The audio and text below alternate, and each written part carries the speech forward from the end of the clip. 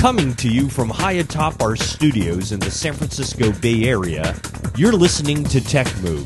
This is episode 34.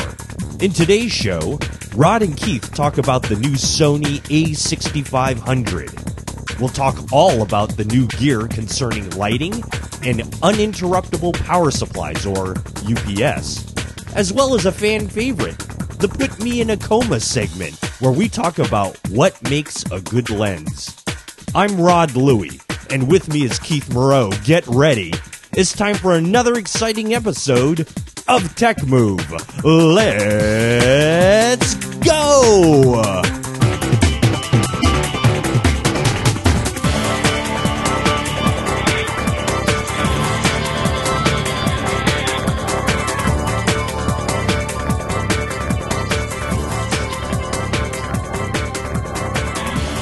Once again, we want to thank each and every one of you for joining us here on Tech Move. It is episode 34, as we've already mentioned incessantly in our intro, but I just want to throw it in there as filler anyway. This is the podcast that has no real date of when we upload new episodes. We just kind of do it whenever we can, folks, and for that, we're greatly appreciative that you still stick with us. You still have some interest in what Keith and I have to say, and it is a great thing to know that we still have all 2 to 5 listeners out there in podcast land.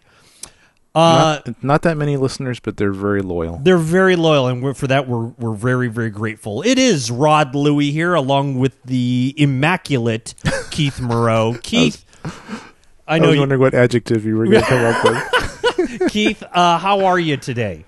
I'm pretty good, Rod. It's nice to talk with you. No, it's really, really great. You know, I mean, when we can record segments once every 6 months, that's always a great thing to do. Don't you agree? It's a fun hour to 2 hours of recording. Right. Yeah. I would like to talk about the new technologies of developing your own film right now. And no, I'm just kidding. Just kidding. It's not that. Hold on a second. I have to. My fixer timer is going off, so. Okay. That's a really obscure reference to film. Sorry. Thank you very much. Very good. Okay. So, anywho, we are here on episode 34, and we, since the last time that we put out an episode, Keith, there have been so many things that have come out in the in our world that gives us great joy. Mm-hmm. Not only cameras, but computers, all kinds of stuff. I want to hit them all in this intro segment if we can. Let's do it. If time allows us. But I think first and foremost, what I would like to touch on, Keith, is this story that had broken, I think, since the last time we did a recording, and we were talking last about the Sony line of cameras. Of course, your beloved A7R2, A7S2s that are out there, and we were also talking about possibly me moving into APS-C Sony system myself, and maybe getting away from the Micro Four Thirds, which I've so affectionately loved for so many years. And but since that last time we spoke about that, which was, we were of course talking about the A6000, the A6300, and all those great things. Well, Keith, as many of our listeners already are familiar with, heck, they might even own some of these things. The new Sony a6500 has been released a mere, 7-8 months after the 6300? Is that correct? Yeah, it seems like it's even shorter than that. They started shipping the A6300, and then like a week later, they started shipping the A6500. Right, exactly. I mean, just incredible. Now, you know what? I feel bad for the saps that bought the 6300, about 8 months ago, because this A6500, Keith, has some features that just look so attractive to especially a person like myself who's thinking about making a system change.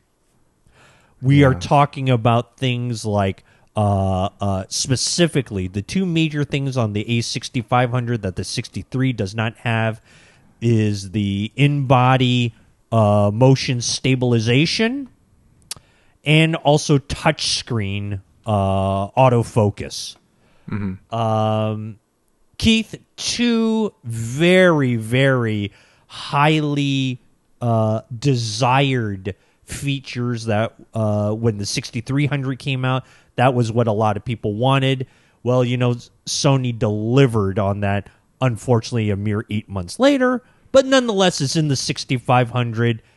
Keith, your opinion on this travesty for the 6300 owner? Well, the 6500 is more expensive by about $400 or $500 almost. Yeah, so that's a pretty significant. It's like a 50% more. Yeah. So that's one issue. Yep. Because people are buying the 6300 type camera because it's $1,000 or less. Correct. If they wanted to spend more than $1,000, then they might be getting a different camera anyway. So I don't know if it's that much of a travesty because they were in a sub $1,000 market and now they're in a plus $1,000 market. So, but this is what Sony does. Sony released an A7S II about a year after my A7S, and it just totally devalued my A7S because it's not even close to as good a camera. But that's just life. Right. I spent like $3,000 or so, maybe even more on the A7S, and then they come out with a total amazing replacement to it a year later. Right. So that's what Sony does. They're into releasing cameras, and I love them for it. So Keith, a lot of the features on the new 6500, A6500, excuse me, Sony, gee whiz, like the 5-axis image stabilization in body, that's available right now in the A7R2. Is that correct? That's right. I think the only advantage maybe that the A63/A6500 cameras have is maybe they have more autofocusing points on them. Yeah, I think there's something like 400 plus focusing points on that. Yeah, and that would be the only reason that I might possibly be interested in that particular, the 6500 or over my A7R too. Mm-hmm. Mm-hmm. Right. Yeah. What are your thoughts about the touch screen? And you can pull a little focus using the touch screen while in video. I think that's really, really cool. I think that up till now the only cameras that really had this touch screen focus that actually worked were the really expensive Canon EOS, either cinema or just their high-end DSLRs. Right. And so this brings that touchscreen focusing that really works well to a much, much less expensive camera. So I think that part's pretty cool. I think that part's pretty amazing. I can't wait for the A7R3. Right, which ought to be released in about another week and a half itself, I'm sure, if they're keeping up to form.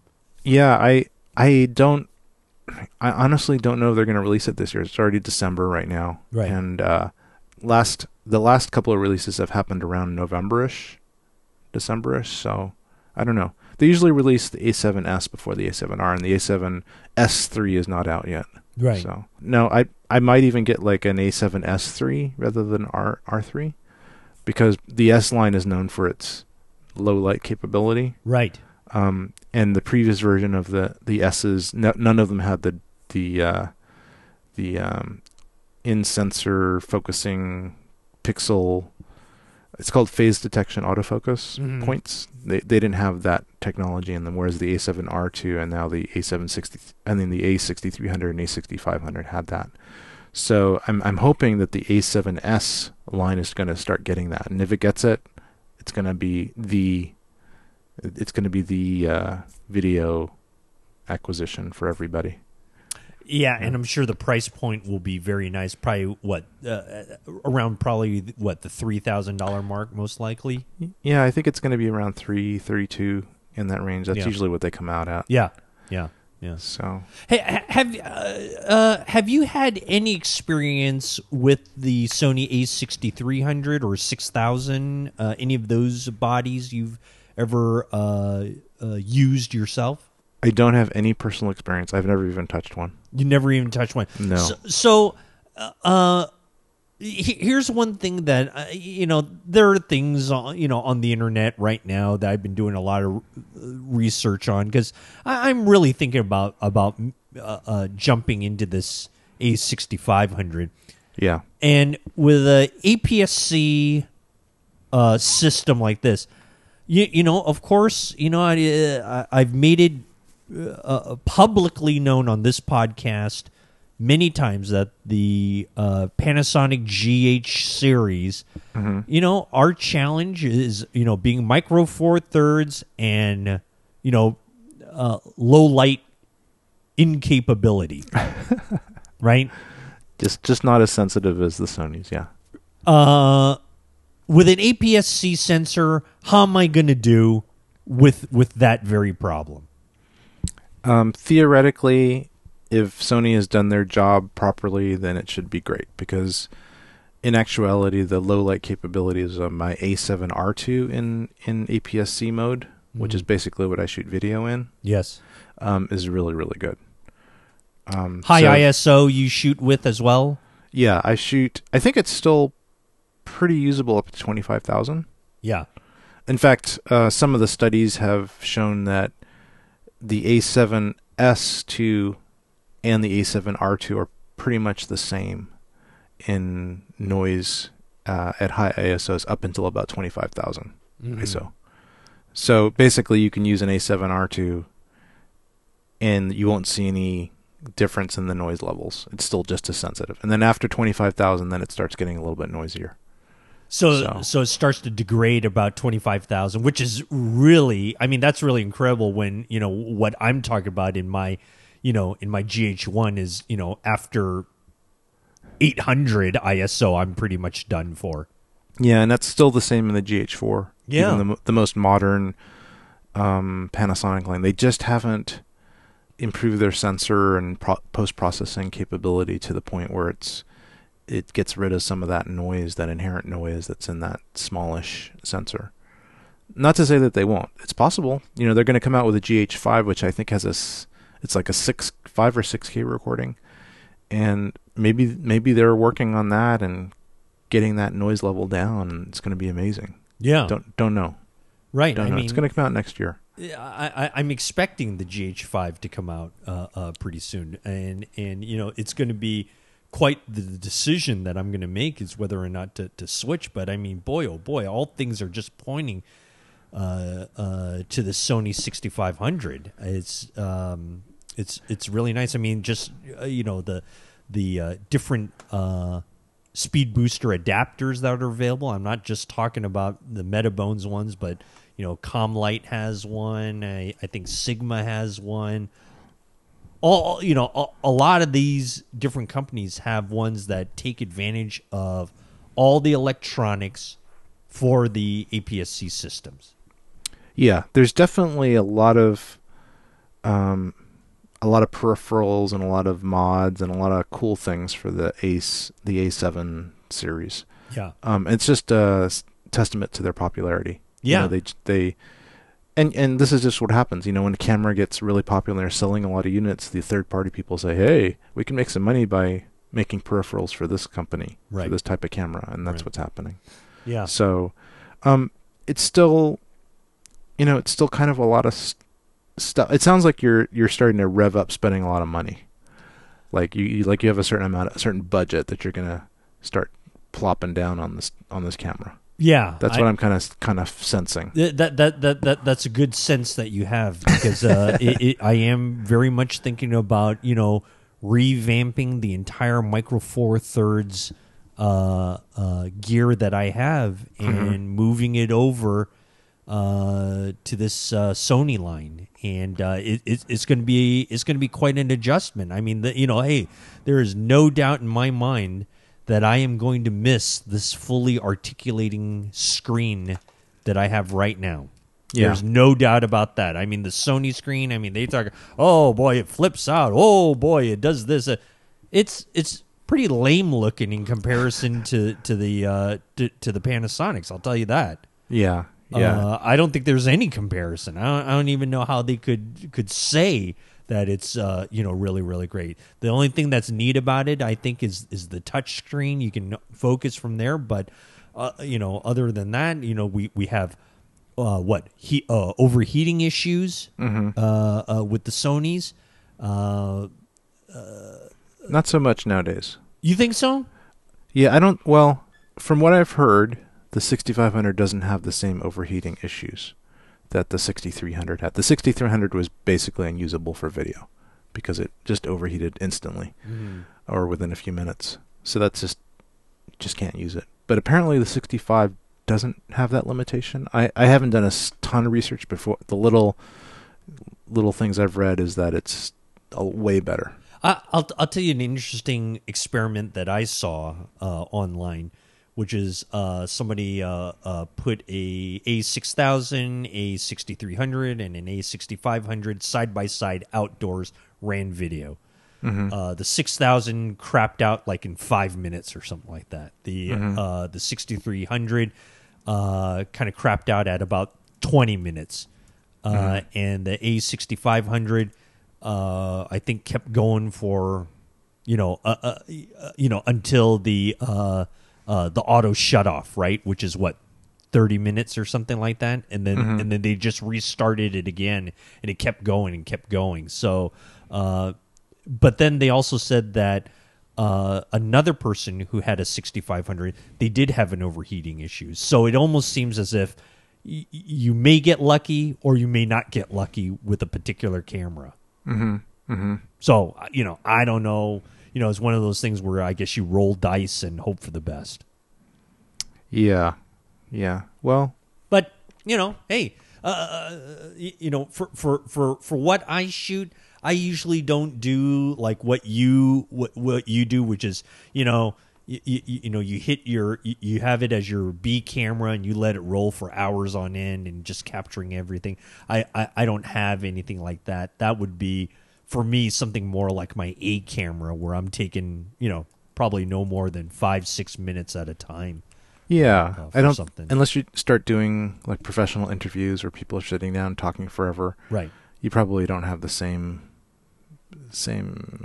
I don't have that need. Criteria. Yeah. Criteria. Yes. I don't have that requirement because if I have to listen to someone speaking for longer than 6 minutes, I'd probably want to kill myself anyway. So.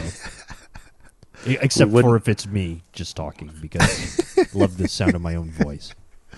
Well, you will be doing a bunch of selfie recordings, so that might be an issue. But this is and for that I'm going to need the ultra long recording features. So I'll make a special bed of ice for the A6500 and just put it in ice while it's recording me. And that's actually not necessarily a bad idea. I mean, or just get some of those liquid cooled things that are on the GPU cards and rip them out and stick them on the A6500. That's right. This is correct. But you're right. I mean, it's a major investment, right? I mean, we're like you said. Okay, what, $1,400 for a body only? That doesn't even include a lens. I need a lens because I don't have anything right now. Yeah. So and do you get an EF lens or a different kind of lens and adapt it, right? Or do you get a native Sony lens and deal with that and the expense, because they're pretty expensive, the new ones? There you go. Expensive. Exactly. Yeah. Do you get prime lenses? Do you get some zoom lenses? How expensive are you gonna, like? What's your budget? And then what do you think your budget is for this? Here's what I'm thinking. Here's what I'm thinking just off the top of my head. A6500, some sort of adapter, whether it's a Sigma, was it MC11, is it? Yes. I think it's MC11, Mm-hmm. and then maybe a Sigma Art lens. Okay. I'm thinking about that. That's a good combo. I think that could be a very interesting combo that could get me around for years to come. I think that combo, well, like for example, the 18 to 35. That's what I'm zoom. talking. That's Yeah. what I'm talking about. So yeah, so you got the $14 or so $100 for the 6500. Then you've got maybe another, say 14 for that lens combo. Mm-hmm. So now you're up to With 20. with the adapter, right? Yeah, With the adapter included. So now you're up to about 28. Yeah. Rounded up to 3,000 just for Tax for a and little license and dock fees. Yeah. So now you're up 3,000. So 3,000. You have a $3,000 budget. Yep. Okay. I think that would do a extremely nice setup. I think that would be a very nice setup right there. That would be really nice, and then you could get any type of EF lens. Now the thing is, your autofocus may not be as quick as it should be. That's what I hear, but Yeah. but coming from nothing, that probably would be good enough for me. Okay, good. And then there's a whole bunch of used EF glass out there that you could probably get, on eBay if you want to get some primes, or you can get some Rokinons or other Yeah. prime lenses if you really wanted to get into that super high end recording. And I think the actual recording quality would be excellent, either photos or video. I'd also like to discuss a little bit, because this is right up your alley. I think it's the S-Log recording. Is that correct? It's supposed to be excellent For video. Yeah. Yeah. I actually use it pretty much all the time now. So on my Sonys, yeah. True or untrue, when you shoot an S-Log, you have to overexpose your image by like a stop or two? Yes, that's always the best way to do it. And it's actually not, well, you need to just have a method for exposing. You need to have a very reliable method for knowing how exposed or overexposed you are. Because it's actually kind of hard to tell in S-Log. S-Log makes everything look kind of flat. Yeah. So you can't really tell. I've seen those out of camera images of S-Log. Yeah. Holy macro! You think you're getting gypped for all the money you're spending on a camera? Right. So probably the best way to do it is to set your zebras up so that they are exposing white at a certain level, where reflected whites are overexposed. I think 75%. So get something that's like a white wall, that's a reflected white, like where there's some light hitting the wall. Mm-hmm. Like that's going to be white. And then set your zebras up for like 75%. I think that's the way to do it. And then you know that you're going to be over a stop or two. I smell a coma segment coming on. Sorry. No, but I think that's something that we might Yeah. want to address, in another episode down the road. And this is the thing is, I don't do that necessarily. I have monitors that have LUTs in them that are set up for 1 to 2 stops of overexposure, so I can just look at the image on the camera. But anyway, we'll get into the coma-ish stuff in another segment. Sure. On the exact things, but basically, if you don't do this perfectly, you can wind up with skin tones that are just really like have no detail in them.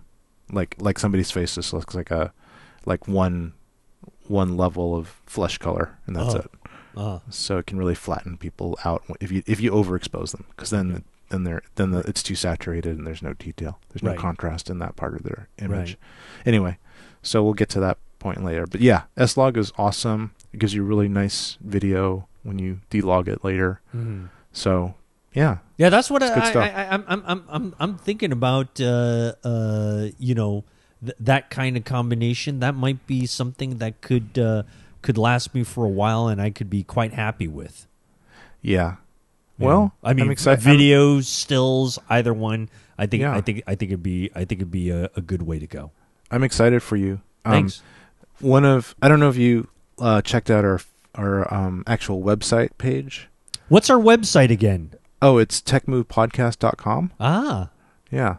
thank you for And- sharing and that I- with us. Yeah, and actually all over the website page is a way to support the podcast, which is I linked. It's techmovepodcast.com/Amazon. So hopefully we'll release this before Christmas, so you can do your Christmas shopping and use that link. Yes. techmovepodcast.com/Amazon.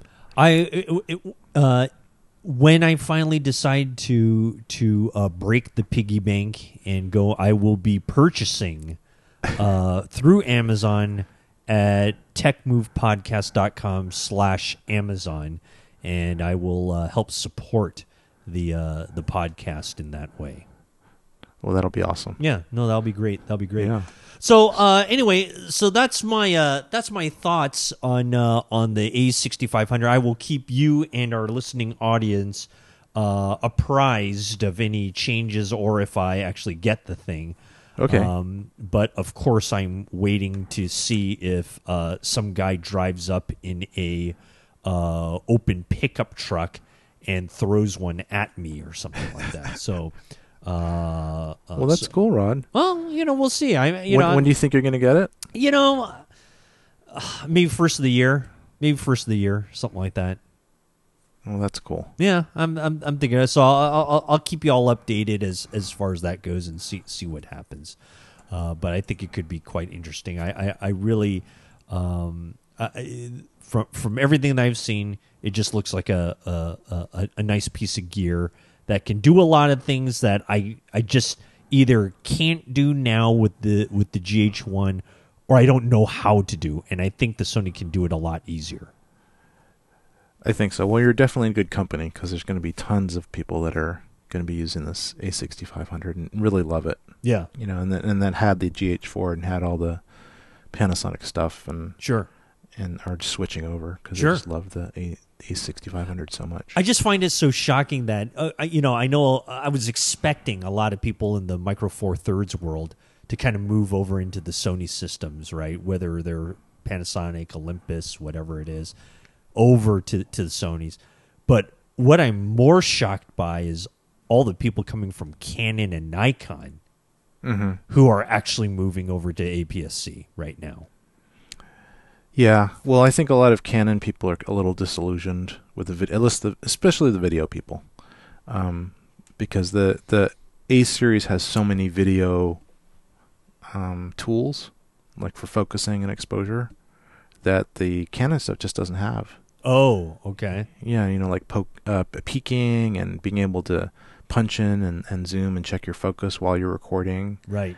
And zebras and all kinds of neat stuff. Right. And they just kind of throw that in, and Canon stuff you really can't do that. You have to just kind of guess. And still amazing images on the Canons, but now you can start getting those amazing images on the Sonys too. Sure. So yeah, that's why I don't really use my Canons anymore. I only have one Canon left, and I'm probably going to sell it, C100. Oh my gosh. Well, we have to talk about that, but yeah. Let's do this. Let me hit the pause button right here. Okay. We're going to come back with more of this intro because there's a couple things I want to talk about. Okay. But let us take a quick break, and we will come right back more with this really nice to be back episode of Tech Move. Keith Moreau, Rod Louie with you. We'll be right back in just a moment.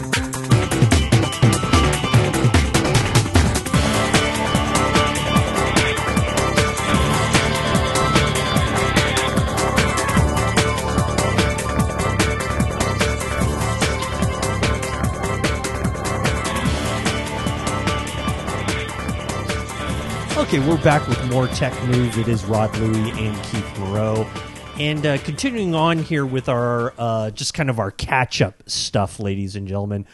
I want to move into the computer world if we could, Keith. Okay. Because I was, during our little break here, I was alerted of something that made me rather upset, if I may. And that is, Keith, I have... my iMac, which is a 27-inch mid-2010 iMac, has just been put on the vintage and obsolete products list over at Apple. Oh, yeah. I couldn't be more frustrated and angry by this. I mean, look, not that I have really any problems with the machine or I really I don't think I've ever taken it in, frankly, right? I mean, it's still a great machine. But to put the darn thing on a vintage and obsolete products list is like saying, you know what? This machine is ready for the scrap heap. I'm disgusted by this, Keith. I'm appalled by it. This is just terrible. It's terrible. Look at this. I'm going to quote this thing. Vintage products are those that have not been manufactured for more than 5 and less than 7 years ago. Now, obsolete products are those that were discontinued more than 7 years ago. Holy mackerel. That means that, what, the 8-year-old kid should be thrown away? What the heck is going on around here? I'm disgusted by this. I am right now, Keith, recording this podcast through my beautiful 27-inch mid-2010 iMac. And it's as bright as... I have to turn down the brightness of it. It's so bright for crying. It's beautiful. It works like a charm. You've seen it. I think you'll agree it runs pretty well. Obsolete. My buttocks. Sorry for my cursing. I'd like your thoughts on this obsolete. Well, you know what? Actually, why should I be asking you? You're one who throws away your computers after about like 3 weeks anyway. So you're the wrong person to ask. But I want somebody out there, huh? Go on. That's actually not true, Rod. Really? Go ahead. I'm currently explain yourself. I'd like to hear this. I am recording this podcast and do all my editing, and my whole life is based on a computer that was first produced in 2010. That's so just like mine then. Just like mine. Yeah, except mine's not on the vintage or obsolete product list. It's not? No, I guess not. I want a full inquiry on this. I do not believe it one iota. No, I was looking. So I'm on a Mac Pro. Right. I'm on a 2010 Mac Pro. Right. They continued making, and I think here's the thing. They didn't. I think the problem is they didn't update the Mac Pro at all until 2013. So my 2010 Mac Pro was still the same Mac Pro in 2012. So I think that's the reason it's not vintage or obsolete. They just were really slow in updating it. So I guess I'm the lucky. I won the lottery on that. Well, but, you know what's funny about that? I'm scrolling the list, right, and under Mac desktops, at least it has on there my original Mac Plus is now a obsolete product, which okay, that I kind of understand. Okay, that I kind of understand, but this is my 2010 iMac for crying out loud. Yeah. Unbelievable. Okay, so what does it actually mean, though? I mean, what's the real consequence? Not so much. You're exactly correct. That's what it is. I mean, the only thing is that I can't take it into the Apple Store and they won't fix it or something like that. Or honestly, I think it only applies to if you lived outside of the United States or Turkey. In your case. See, I was thinking about moving to Turkey, but now that because of this, I'm gonna have to change my plans.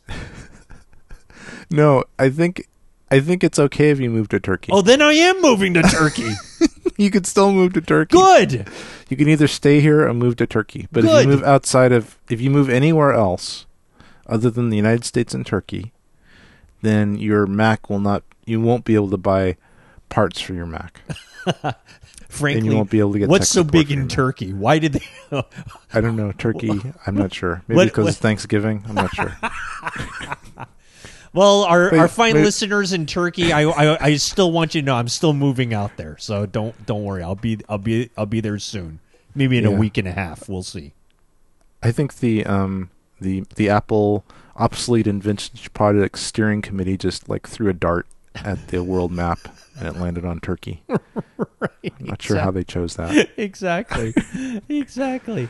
Look, you're right. In the bigger scheme of things, what does it matter? What's it going to do? These machines are still running great. They're still doing what we need them to do. We are experienced enough to be able to make certain upgrades and or repairs to them if needed. You're right. I mean, who cares if it's on the list? It's just one of these things where, I mean, this list is growing so long. I mean, you should scroll down this thing. Yeah. Well, they have a lot of products. I get it. There's a lot of products, and probably a lot of these products were on the list, have been on the list for a while. Right. It's just growing. Yeah. The Mac has been produced for like 20-something years, 30 years. Yeah. Yeah, I guess it's 30 years. So, well, what do they have on here? They have. It's kind of a neat list. It's an amazing amount of computers on this and products on this thing. Now, do you see in the middle of the Mac desktop list, it has Mac Pro on there? Yeah, that's the. Well, what does that mean? That's the original Mac Pro. The original. Yeah, I think it came out in 2006. Okay. Yeah. So I do have a Mac Pro, a 2008 Mac Pro, and that's on the obsolete list. Mm-hmm. So if I wanted to get spare parts, so here's the thing: you're not going to be buying spare parts from Apple anyway, because they're going to charge you like 5 times what you can get these things new on eBay. So here's an example. Okay, I'll give you an example. I think I texted you the other day that I was gonna, in my quest for speed, yes, to finally eke out the last, just wring out the last little bit of performance out of my almost vintage Mac Pro. I was toying with the idea of upgrading my processor even when I first got it. So my Mac Pro, in 2010, it was the fastest Mac Pro you could get. Right. And it's a 2.93 gigahertz processor. Right. That's pretty fast. And it's a 12 core. So it's a monster machine. It's got 2 12-core processors in it. Incredible. Yeah, it's amazing. And since then, they actually upgraded this. It's a Xeon type processor in there. And then in the next couple of years, the Xeon processor advanced and it got faster. And the very fastest version of that processor was a 3.46 gigahertz. So it's a kind of incremental jump from 2.93 to 3.46. So it's like 20% faster. Sure. Okay. And 20% maybe isn't that big of a deal, but when you're trying to wring out the last little bit of performance, it has some significance. I mean, imagine everything just goes a fifth faster. Sure. So over time that adds up. So I started investigating, and Otherworld Computing actually offers a turnkey thing where you take your whole processor board. So the Mac Pro is so amazingly designed. Like, they should never have discontinued it. It's just an amazing machine. Mm-hmm. You can just take the whole processor board out, and it's like this amazing aluminum tray that has the 2 heat sinks that go over each processor. Oh, so it's already like on this beautiful rack then. Yeah, the whole motherboard, or part of the motherboard, I think it's the processor board, is on this rack that has a big socket on one side, and it pulls out of the bottom of the Mac Pro. Okay. And it's got these 2 massive heat sinks that are basically stuck on top of the processors, but it's kind of hairy to do that yourself. So OWC was offering, for a certain fee, not cheap, if you sent this processor board in, they would send you a box to pack it up nice and everything. They would switch them and then to the new processors and send them back. And I think it was like, when they first came out, it was expensive. It was like $2,000 to do it. Now it's gotten cheaper recently. It's maybe about still like $1,300 or $1,200 to $1,300, something like that. Okay. So, but at least that sounds a lot more tolerable. Yeah, and it's not like I'd have to if I wanted to get a new Mac Pro and the fastest Mac Pro now, the cylinder, it would be, to get an equivalent machine like I have now and get a new Mac Pro, it would easily cost me like $12,000. Right. Because I'd have to get the Mac Pro plus all these extra peripherals plus this external Thunderbolt, which has a Thunderbolt to PCI cage, and then all this other stuff, and it's just a huge disruption. So This was kind of an easy way to do it. But then I started investigating on the internet. Well, what are they actually doing in there? What are they, how hard is it to actually just replace the processors? Right. And I found out that replacing the processors is not that difficult yourself. Oh, okay. Yeah.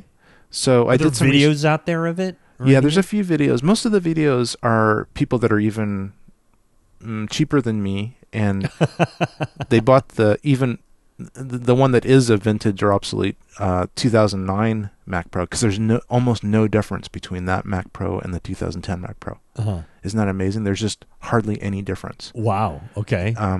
Really, Well, yeah, that's not a great thing for Apple, isn't it? That's not really saying all that much about them. yeah. It's just merely a firmware change. So most of the videos were on how to convert your 2009 to a 2010, Mm-hmm. and then how to upgrade your processor. So I kind of just skipped that part. But it was actually even easier.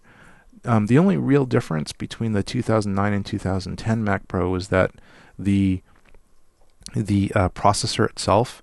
So if you look at these Xeon processors, they're basically like 1.5 by 1.5 squares. If the actual just raw processor, Mm-hmm. and they're maybe about 1/8 of an inch thick, and then on the bottom is a whole bunch of like little dots of copper. I guess it's the connectors. Okay. And then, but they're not like holes or anything. They're just dots. And then like dots of conductor material. And then on the top of the Xeon processor is this kind of metal cap. And it covers pretty much the whole top of it. So it's just kind of like the silvery metal colored cap on the top. So you really can't, get to any of the chip. You don't see the chips inside of it. It's all covered. Okay. Well, for some reason, the 2009 Mac, they used an uncovered version of that processor, so it didn't have the cap. So it had the processor under there. You could actually see it, that chip. They actually you'd have to do a bunch of stuff to basically get that chip to work. Uh-huh. You'd have to put the compound right on that chip part, and it was kind of scary and hairy. Well, the 2010, you don't even need to do that. You just need to put this compound. It's this heat sinking kind of compound. Right. It's like a grease. Oh yeah. Yeah. Just like when we always used to build our own PCs, same stuff. Yeah, same stuff. So I did some search on the internet. I found out how to do it. It's, seemingly trivial. And after actually doing it, it was not that big of a deal, but it was still pretty darn hairy. So you did it. You undertook it and you did it. Yeah, so what I did was on Amazon, actually, I found somebody that was selling brand new processors, because there was a bunch of people on eBay that was selling used processors. For like, I could probably get a couple used processors for as little as $400, $200 each. So that's a lot cheaper than the $1,200 for the whole thing. Yeah, and also, absolutely. And also my computer wouldn't be down for a week or whatever while they switched it out. I would do it myself within an hour or two. Right. So I got the processors. I bought this special thermal grease called Arctic Silver thermal grease, and I got this anti-static wristband, and I got nice. Special, and I got this special cleaner to clean the grease off and prepare the surface. Yes. For the heat sinks. Exactly. Yeah, and and I did, and it was really kind of scary. Right. But I took the processor out, and you even have to. So these heat sinks that are on each of these processors on the Mac, it's amazing. Their technology it's so cool. There's these kind of like stacks, and they're about 5 or maybe 4 or 5 inches high. Right. And they're kind of like rectangular cubes of just heat sinking material with like little tubes running through them and fins. It's kind of like a radiator, like a car radiator. Okay. And all this thing, and with a fan kind of built into it. And all this stuff is sitting on top of the CPU. Like this 4 inches of kind of aluminum radiator stuff cube is sitting on top of it. And there's 4 screws that are holding it down to the processor board.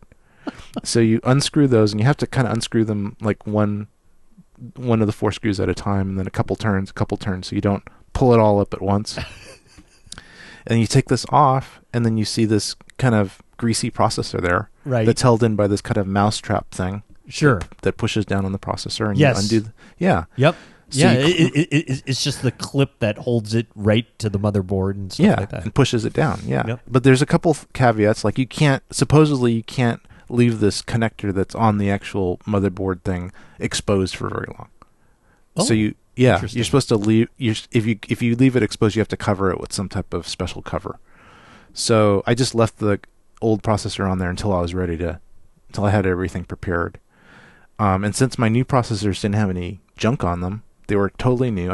You just put this kind of preparation liquid. Arctic Silver is this company, and they sell all kinds of stuff. Right. And they advised how to put the pattern of putting the heat sinking compound on there and how to prepare it. Sure. You right. put this. Yeah, you prepare this stuff with a couple different cleaners, each surface, the new processor surface and the heatsink surface. Right. Clean them really well, and then you actually put a little bit of the Arctic Silver compound, and you kind of buff it into the surfaces of each thing, and so it kind of gets in there, kind of like a wax. Sure. So it fills up all the microscopic little holes in the metal. Sure.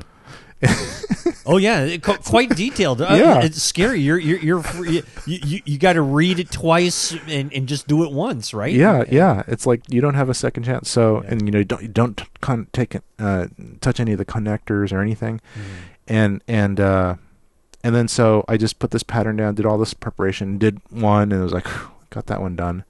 Screwing them all down kind of evenly so that they pushes down. Right. Put the second one down. I was a lot better on the second one because I'd done one already. Right. And then put that down, and I got to dust out my whole computer and everything too. There's a lot of dust in the heat sinks and everything. Sure. Yeah, and all my computer's disconnected, and I slide the processor tray in and click it in and plug the computer back in and press the little power button. Right. And just I'm kind of praying at this point. Right. Hoping that some light comes on and not a flame or anything like that. Yeah. And am I going to hear the bong? Right. Is it going to start booting? So I press it. Wait. It seems like a long time. Uh-huh. I'm not sure. Maybe when you change a processor, it takes longer. Right. And then I hear bong. Nice. And then I see the familiar scrolling of the booting and all that stuff that happens on my system. It looked exactly the same. Oh, fantastic. Exactly the same. Fantastic. Checked the processor speed with my system information, and it was 3.46 dual. Did a few things to it. Everything worked exactly the same as before. I have this fancy monitoring software called iStat Menus, which puts all the different processor temperatures and things on the menu bar. Yes. And it was all really cool and working well. Cooler than before. So, like before I changed it, it was actually hotter than after I changed it. Oh, nice. Because I think maybe just putting this Arctic Silver on and doing it the right way and replacing the grease. Because I think, in the factory, they just kind of slop it on and they're not as careful, right? I'm sure they have machines that do that, right? Yeah, probably. So, and also apparently this Arctic Silver stuff, over time, it cures and gets even better. So anyway, that's I have other things that I'm doing to my Mac Pro as well to get it to be teeny bit faster. But that's the main thing. Well, congratulations. That's great. And let's review again. Rather than having to spend like the upwards of $2,000 to have somebody do that, right? Well, more like, if you have OWC do it, right, which is a great company and it's a great service, and if you don't want to go through this hassle. I would have definitely gone through them myself. I would not have undertaken this. It was pretty hairy. It was kind of like, why am I doing this? Right, exactly. But I guess I like to mess with stuff. Well, no, and you have a tendency to do that. So, how much would OWC charge for such a great service like this? I'm gonna just look them up because I don't want to misquote it. But Good I'm gonna idea. just say the OWC. It's called Turnkey Mac Pro, 2.93 12 cores, and I want them to go to 3.46. Yeah, so they would have charged $1,050. Wow, Yeah. over $1,000. Over $1,000. And you did it yourself with a lot of praying and a lot of watching, like some 13-year-old kid in his garage do this upgrade himself in about 2 seconds. How much did it cost you to do this? It cost me about half that. Good. It cost me about half that, and without the hassle of sending it in and right, waiting and for just a the week. time down and all this kind of stuff. Which was a huge deal because I use my computer so much. Right. How long would they have needed it? I'm going to guess at least a week for a turnaround of something like this. Yeah, and if you want faster shipping, it would have cost that much more. Okay. You know, like if I wanted to do overnight shipping, Sure. that would have been $80 Sure. additional. So, yeah. So, and I think they take 1 to 2 business days. So it's going to be at least a week, even with the overnight shipping. Right. Which is no, probably what no I'd way have to could do. you have done that. No way. Yeah, it would have been a week without my Mac Pro. I would have had to prepare some other system. Right. You know. Right. So yeah. So I'm happy, and then I did some other upgrades too, which I can talk about later. But that was the main one. That's awesome, and you know what that does go to show is that even though we're on the vintage/obsolete products list now, doesn't necessarily mean that the machine is done for or anything like that. We can keep making it work. We can keep as long as you keep the machine in good condition and you don't treat it poorly or whatever it is, it can last for a long time. It can, and the thing too is like, so there was a 2013 Mac Pro, which is the cylinder version, The garbage can one? this so-called trash can. Yeah. Yes. My Mac Pro is actually pretty much the same speed as their fastest version of that computer. Excellent. The current Mac- and you would have had to pay like thousands of dollars for that machine, right? I think I would have had to pay like $6,000 to $8,000 for that version. Yeah. Maybe a little bit more, maybe 10. Yeah. And then plus all the extra peripherals I would need Sure. to get it up to speed. So I'm pretty happy that I have this amazing Mac Pro system that's still relevant even Yeah. now. Terrific. You know? That's great. Yeah. That is awesome. That is great Yeah. stuff. Good. Yeah. Good. Well, there's our little rant and raves about being on a vintage and obsolete list now. Yeah. We can make it work for us. Then We can make it work. that shows you kids dream big. Dream big, ladies and gentlemen. Huh? Okay, Keith. That's going to conclude our intro series. Let's roll on. Well, not roll on, but let's take another break first, and then we will roll on and continue with some of our other segments that we have here. And we will come back and have a lot of more interesting information to share with you. And we will come back. What do you say, Keith? Okay? That'll be awesome. Fantastic. Okay, great. It's Keith Moreau and Rod Louie with you, and we'll be back with more Tech Move. We'll be right back.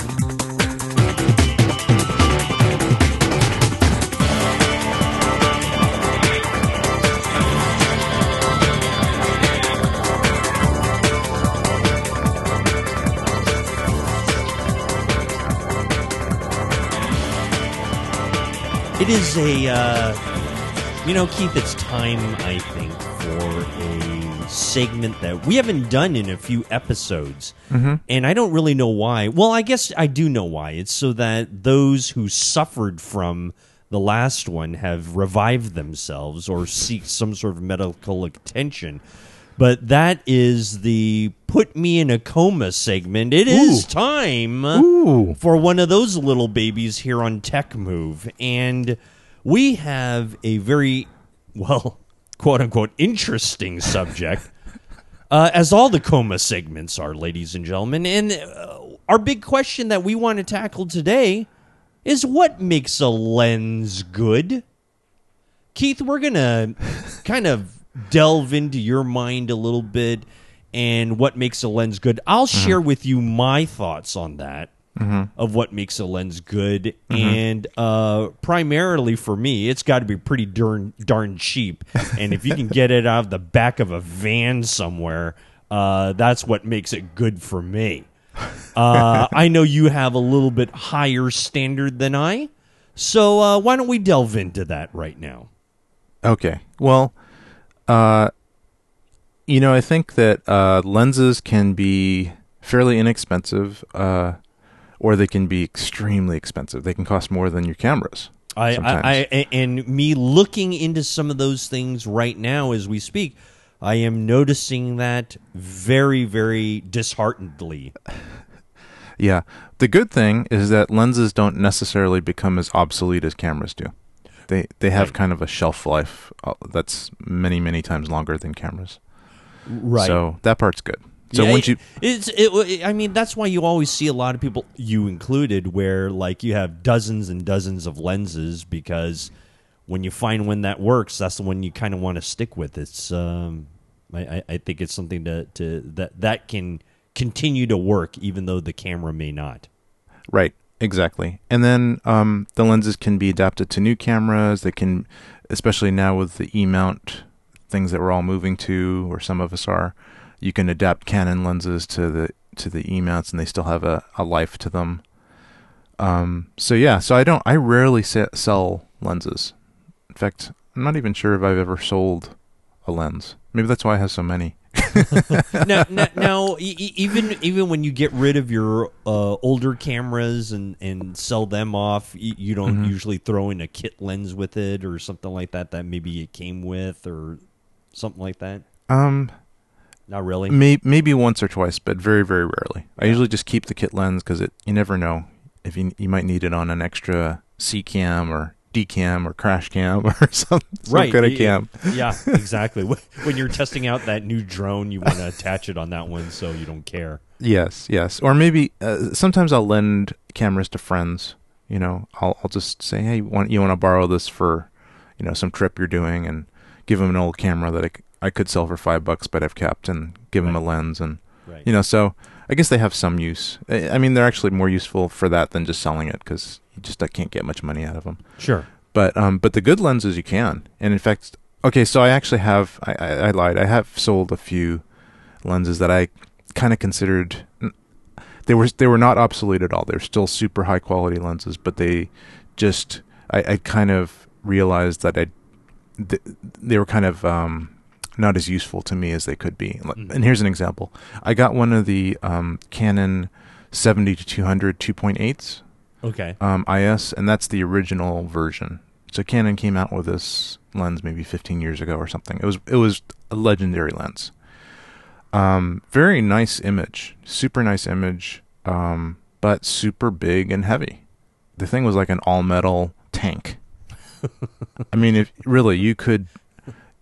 you wanted to go down a dark alley, you could defend yourself with this thing. It was just, weighed about 5 pounds. It was all metal. Right. You probably couldn't destroy it if you wanted to.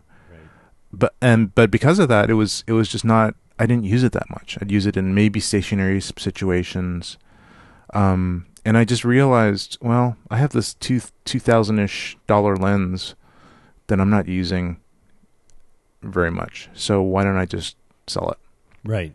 Yeah. So when I was selling my Canon 5D Mark III stuff, I sold that lens along with it, and got a really good deal.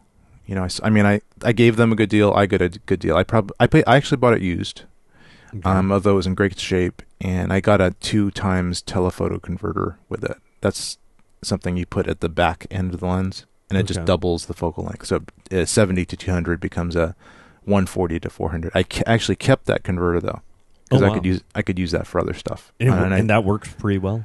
It works okay. There's definitely some degradation of the image, but when you need it, you need it, especially on full frame cameras, because you just have to. They just don't. They're very wide rather than telephoto because of the large sensor, so you just need that extra reach sometimes. Anyway, I kept that so I could use it on other lenses, but I sold it for. I sold the used lens for pretty much what I bought it for, minus the adapter. So I think I made a little money on it even. So that was a great investment. But I did miss it a little bit, so I replaced it with a 70-200 f4 IS, a new model, and that one is a beautiful lens. I would say optically similar to the 2.8, but just not as fast. So, but that's okay. With super long lenses like that, you don't necessarily need even more bokeh and more out of focusness. It's already really hard to nail the focus anyway. Right. So. And I love that lens because it's a lot smaller and more portable, and I use it all the time. I use that for like the close-up angle when I'm doing interviews, and it's just such a beautiful looking lens. Like, it looks like a prime lens, except it's 70-200, so you get a lot more versatility. Right. And so I guess that's what the conversation is today, the Coma conversation. I guess it's kind of Coma-ish, although I'm hoping that it will be somewhat accessible, but we can get into the Coma stuff too. Sure. Because that's kind of fun. So Well, what makes a lens good? And all things being equal, it's basically how much you pay for it. Yeah, yeah. You know, and that's what I used to think about that. Right. That's what I used to think about that. But you know what? In reality, you know, in prior episodes, we've talked about companies like Tamron, like Sigma, like who's the other one? The Rokinon. Rokinon, exactly. You know, much more affordable and beautiful pieces of glass that are now coming out of those production areas. Yeah, actually, I would say that you can save some serious dough by not buying a Canon, genuine Canon brand lens. Mm-hmm. I think you'll maybe sacrifice just a little bit of the performance. I would say a Tamron isn't necessarily as good or better than a Canon. Right. I would say that they're Tamron or Sigma. The high end ones might be better or worse depending on the lens. Mm-hmm. You know, sometimes they'll have a unique focal length that maybe Canon doesn't even have. That happens a lot too. So, but I think for me, what I've found is, with a few exceptions, the more you pay for the glass, like the more the retail price is, usually the better it is. Sure. And so that means that the $5,000 lens is probably better than the $1,000 lens or the $3,000 lens. And doesn't that also come to like the specifications too? Of course, the faster the lens, the more you're going to pay, right? I mean, like the kit lens 4.5 to 5.6 versus the 1.8. Obviously, that the faster it is, the more you're going to pay money for. Yes, the faster it is, basically, the bigger it is. There's more glass. There's just more stuff to it. Right. You know, it's kind of like getting a bicycle versus getting an Audi. You know, it's more complicated. It's bigger. There's just the components are more expensive, just because there's more of it. Also, getting a faster lens, a lens that can let more light in, is technically more challenging. So there's more to designing it. Mm-hmm. So for example, you can have a very telephoto lens, like you could have a 300 millimeter lens, but if it was a $10 lens, it might be an f10. Right. You know? Right. That's the large of an aperture it could get. Right. But if you wanted to get the equivalent long lens and a faster lens, it would be huge and really expensive. Right. Yeah. So you're right. The faster it is, the more expensive it is. That's just kind of a given rule. Also, full frame lenses are also more expensive. Well, actually, no, I take that back. But I think because of maybe the full frame has been around longer, so that the economy of scale hasn't quite reached, micro four thirds and smaller lenses. But usually a full frame glass will be more expensive than APS-C glass. Mm-hmm. Yeah, and that was kind of the whole. So when Canon first came out with their kind of EF mount series of cameras, the EOS series, they also came out with an APS-C series too, for the people that just couldn't afford the full frame lenses mostly. Mm-hmm. So if you're covering a smaller sensor area, the glass can be smaller and everything gets a little bit cheaper. Kind of the same principle as a fast lens versus a less fast lens. Mm-hmm. So smaller the lens, the cheaper it is. That doesn't always hold true necessarily for, like the micro four thirds I found. I think it's because there's not that many manufacturers of micro four thirds glass. It's kind of, it's more specialized. Yeah. So, but all things being equal, they should be a little bit cheaper because there's just less polishing, less big pieces of glass to be perfect to make into this into the lens elements. So yeah, so what I found with me is, for the most part, the more expensive lenses are better. There are maybe some exceptions, or maybe some things where just because you pay twice as much of it doesn't mean it's twice as good a lens.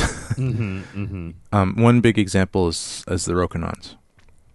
So the Rokinons is kind of a unique brand that has really taken off with cinematographers and other people that just want to have manual glass. They don't have all the electronics in there, which can add a lot to the price. There's no electronics, motors, and other things that it can add to the complexity of a lens. They're just strictly manual focus lenses. They don't have they have kind of plasticky bodies, so that probably reduces the price as well. So they've really focused on the elements and the glass, and those especially since most of them are, I think all of them are prime lenses. And by prime, I mean it's a lens that only has one focal length. Like it's a 24 millimeter or it's a 50 millimeter. It's not 24 to 70. Right. No zoom involved. It's just a fixed focal length. Yeah. And I think that that also reduces the price. But they also just have figured out how to make lenses cheap, and maybe their profit margins aren't that high. So they just have gone for it and decided to produce super inexpensive lenses for the performance. So those are, maybe that's an exception. You could probably pay about half of for a Rokinon than you might pay for a Tamron or a Canon, or maybe even less than half for that. Yeah. So that's why I have all these Rokinons, because they're awesome. Like yesterday I did this shoot for this motorcycle company called Ducati. What did I bring? I brought my Rokinon 85 millimeter. Really, a portrait lens you took? Yeah, it was for portraits. It was for like, I mean, it's a portrait lens, but basically when you're taking people, if you want them to look good, you want to get kind of a longer lens for the most part. It's more flattering. And then I brought my 50 millimeter Rokinon as a backup, and then I attached him to my A7 R2 in full frame mode, and my Metabones latest model adapter. I mean, I could have used anything because it's a manual lens. Didn't need the electronics, but I got it because I think that's the highest quality with the flocking and everything. It's it's the least amount of light leaks of the adapters I have. Right. So the image is more contrasty and less washed out, and so that's why I used that adapter. And I did the whole shoot with that, cheapo manual lens that I got like 10 years ago for whatever, $300. Right. So and it worked out, and it looked pretty good, and it's always looked amazing. It's always looked. Now, granted, I've never had a 85 millimeter Canon. The 85 millimeter Canon is also legendary. There's some other 85s and other portrait lenses that are also legendary. I haven't bought those because I haven't seen the need to. I've always been really satisfied with the Rokinon. I think now I'll start getting into what makes a lens good or not. Sometimes there will be fall off of the image quality towards the edges of the lens, and this just happens. So it's really usually the center of the lens is really, really clear, and really all the good stuff about the lens is in that middle part. Sharpness, light, sensitivity, little distortion, little vignetting, and little chromatic aberration, and I'll explain those things in a minute. So usually the center of the lens is the best. That's why sometimes it's better to use a full frame lens and put it on a crop sensor camera, because you're cropping down and the sensor's only seeing that center portion of the lens, which is the best part of the lens. It's like the edges where things start getting kind of iffy are not even part of the picture. Right. So that's also another recommendation. If you want to maybe get more consistency on an average lens, put an average full frame lens onto a crop sensor camera to a certain degree. Right.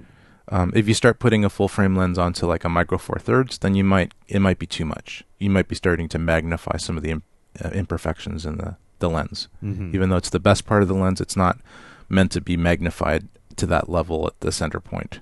Right. It's just not high enough quality, but it could be. Depends on the lens.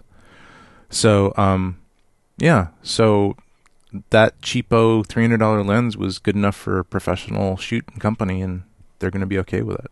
Great. Yeah. So, and I wanted to keep it simple. I didn't want to have this whole, So you didn't use any zooms at all? No, I didn't need to in this situation, just because it was a kind of controlled environment. I could move the camera around if I needed to. And all things being equal, if I'm in a situation where I can control and it's kind of stationary, I will try not to use a zoom. You don't always know what you're getting into, and therefore it might be good to bring a couple zooms, like a wide zoom and then a more telephoto zoom, like like a couple of the zooms that I'm using nowadays are 18 to 35, the APS-C 18 to 35. That's for video mostly. That's the Sigma. It's kind of the legendary Sigma art lens, and I'm using that a lot for wider shots.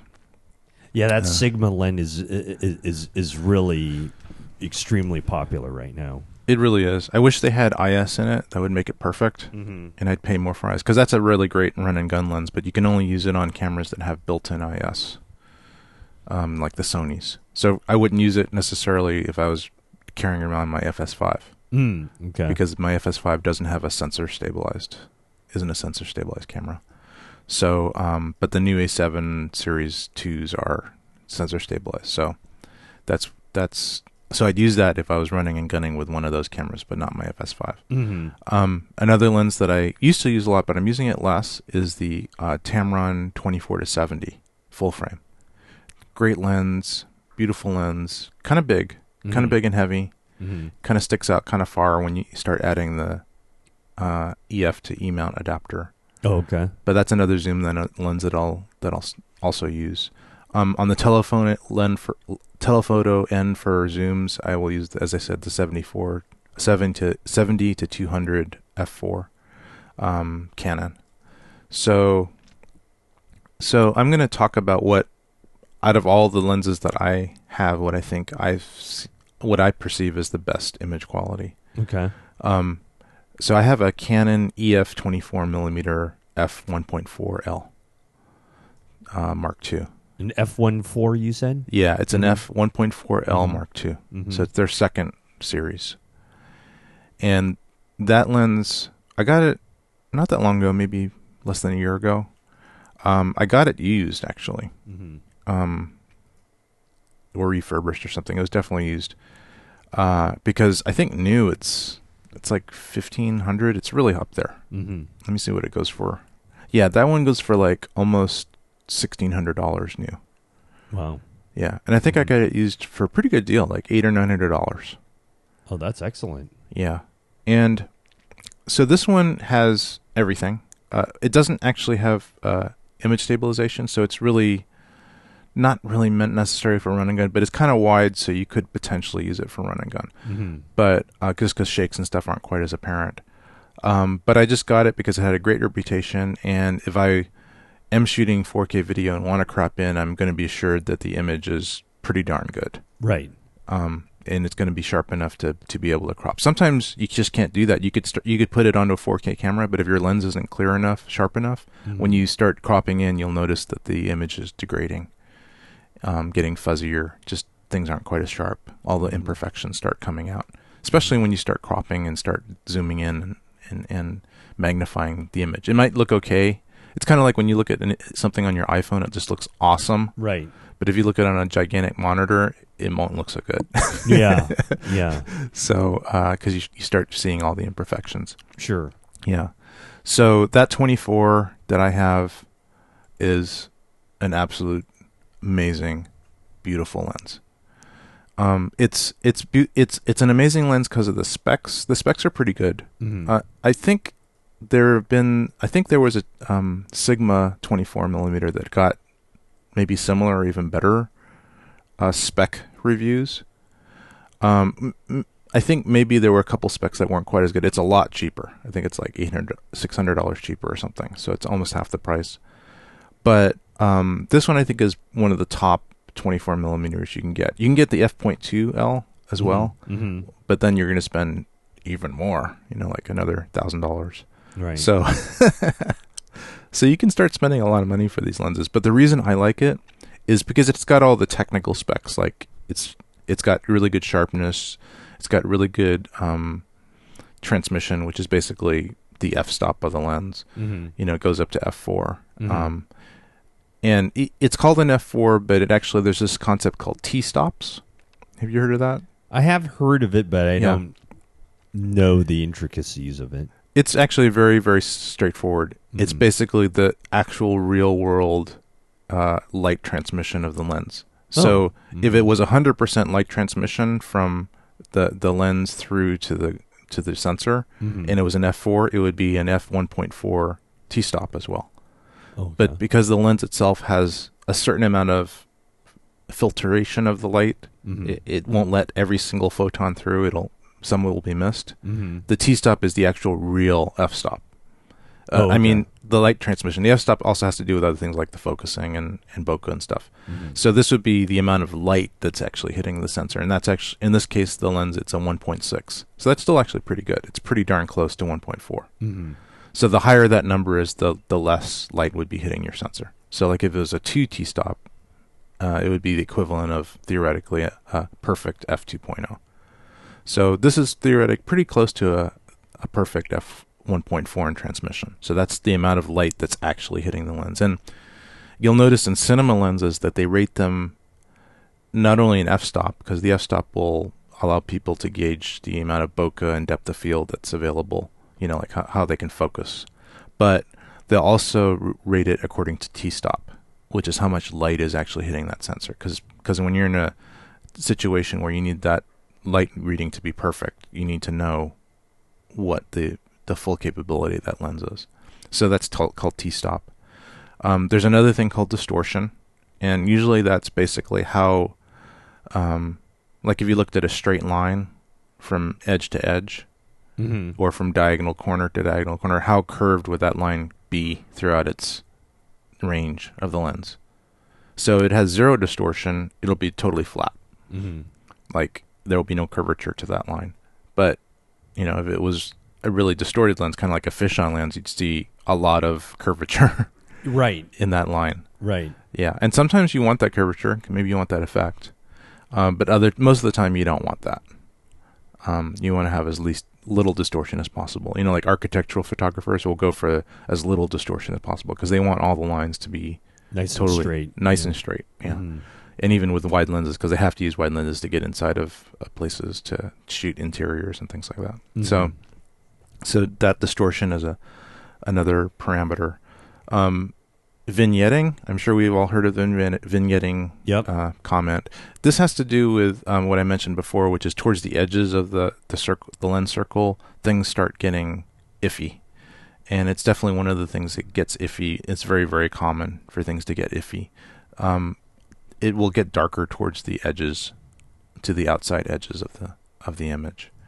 So you don't necessarily want to have that there unless you intend to have it, because sometimes vignetting is like a nice effect, but you don't necessarily want to have the edges dark. I have a question about all that stuff. You know how you have like these dark edges. Sometimes you have the vignetting effect, the vignetting and stuff like that.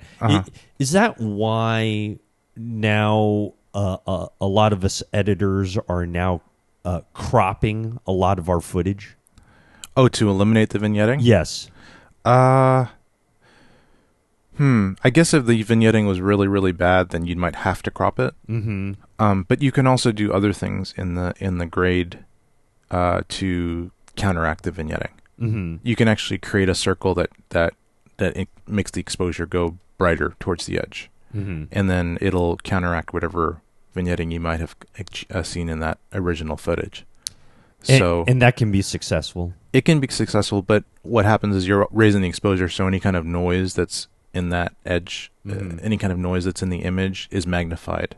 And so you might see that the edges get a little bit noisier. It may not be that apparent, though, because your eyes are kind of focused on the subject matter.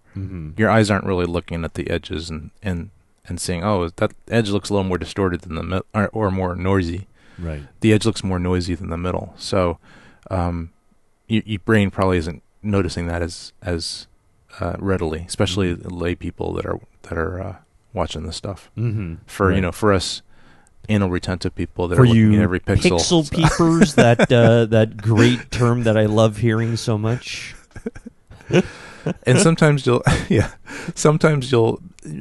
occasionally I will make a mistake and have something on the edge of my frame, like just I didn't see it when I was filming Right. it, but there'll be something there. The those dumb little EVFs are just not that wide. Yes. So sometimes I'll have a little edge of my ring light covering up the corner. Oh, you know what I have? I usually have my that lens hood thing when I'm too wide. Sometimes the edges show out. Oh yeah, yeah. You know what I mean? That that shield thing. Oh, that happens all the time. I know. Yeah. I hate that. Yeah. And I never notice it while shooting. Never notice it. It's always afterwards. What the heck is that? Yeah, it's really, really. Sometimes you just don't see it. Right. But yeah. So and then so that's vignetting, and you don't want a lot of that because you want to be able to have a nice image that doesn't have that naturally. But luckily, it's something that your eye also kind of forgives on the edges. Yep. So it's not as important as some of the other qualities. And then another major measurement quality is chromatic aberration. Ooh, I like that. Chromatic aberration. Nice. Chromatic aberration. And that actually just has to do with the fact that light, when it goes through a lens, and this is any lens, it's even your eyeball lens, will start to kind of make like a prism effect. When you put light through a prism and you see the colors starting to separate. Mm-hmm. Like in science, when you shined a light flashlight through the prism, like a triangular piece of glass, and then it would spread on the whatever like wall or whatever, and it would spread out into like a rainbow. Well, that's because what's happening is that there's actually different wavelengths of light, and different wavelengths of light actually travel through the glass slightly different paths. Right. Especially curved glass, especially like a lens. In the case of a prism, it's just separating the wavelengths of light. Mm. In the case, and so you're at the edges. A glass itself is kind of like a whole series of little prisms because one side of the glass is at a different angle than the other side. So when you're looking through a pane of glass, like a windshield or a window, if the window glass is just totally parallel, both sides of it, you hopefully won't see too much of this chromatic aberration. It's just a clear sheet of glass. No separation of colors. But the minute that one side of the glass is at a different angle than the other side, right, then you start getting the separation of colors. And when that separation of colors hits the sensor, then you start seeing, instead of seeing one nice sharp dot of whatever it is color, you will see whatever it is separated into kind of a smearing across. Instead of being concentrated in one point, those three colors are actually spread. And so a lens that isn't really done, doesn't have anything done to it, will have a lot of chromatic aberration. Okay. Just a very, very simple lens. A very simple, cheap lens will have a lot of chromatic aberration. So, for example, a kind of inexpensive telescope or binoculars, mm-hmm. like the kind you'd get that aren't that expensive. Right. You look at those, and you'll see, when you look in the distance, you'll see that the edges of things are kind of like have colors associated with it. Sure. The edges of things aren't sharp. Sure. Well, that's what's going on. That's chromatic aberration happening. Oh, okay. So it's just essentially adding additional things that really distort the real picture of things. Yeah, it's not the reality that your eyes are seeing. It's what it's doing. It's taking those colors that are making up that thing you're looking at and actually spreading it out, so that it's kind of, the colors are actually unfocused.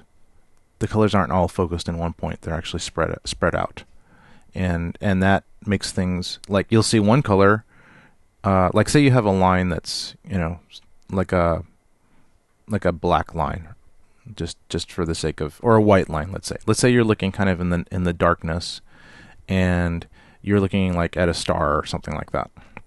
And if you use a terrible lens, instead of that star having a nice edge to it, like it stops at the white and starts at the black very, very, very sharply, or the moon. Let's say the moon. The moon's more easier because it's a little larger.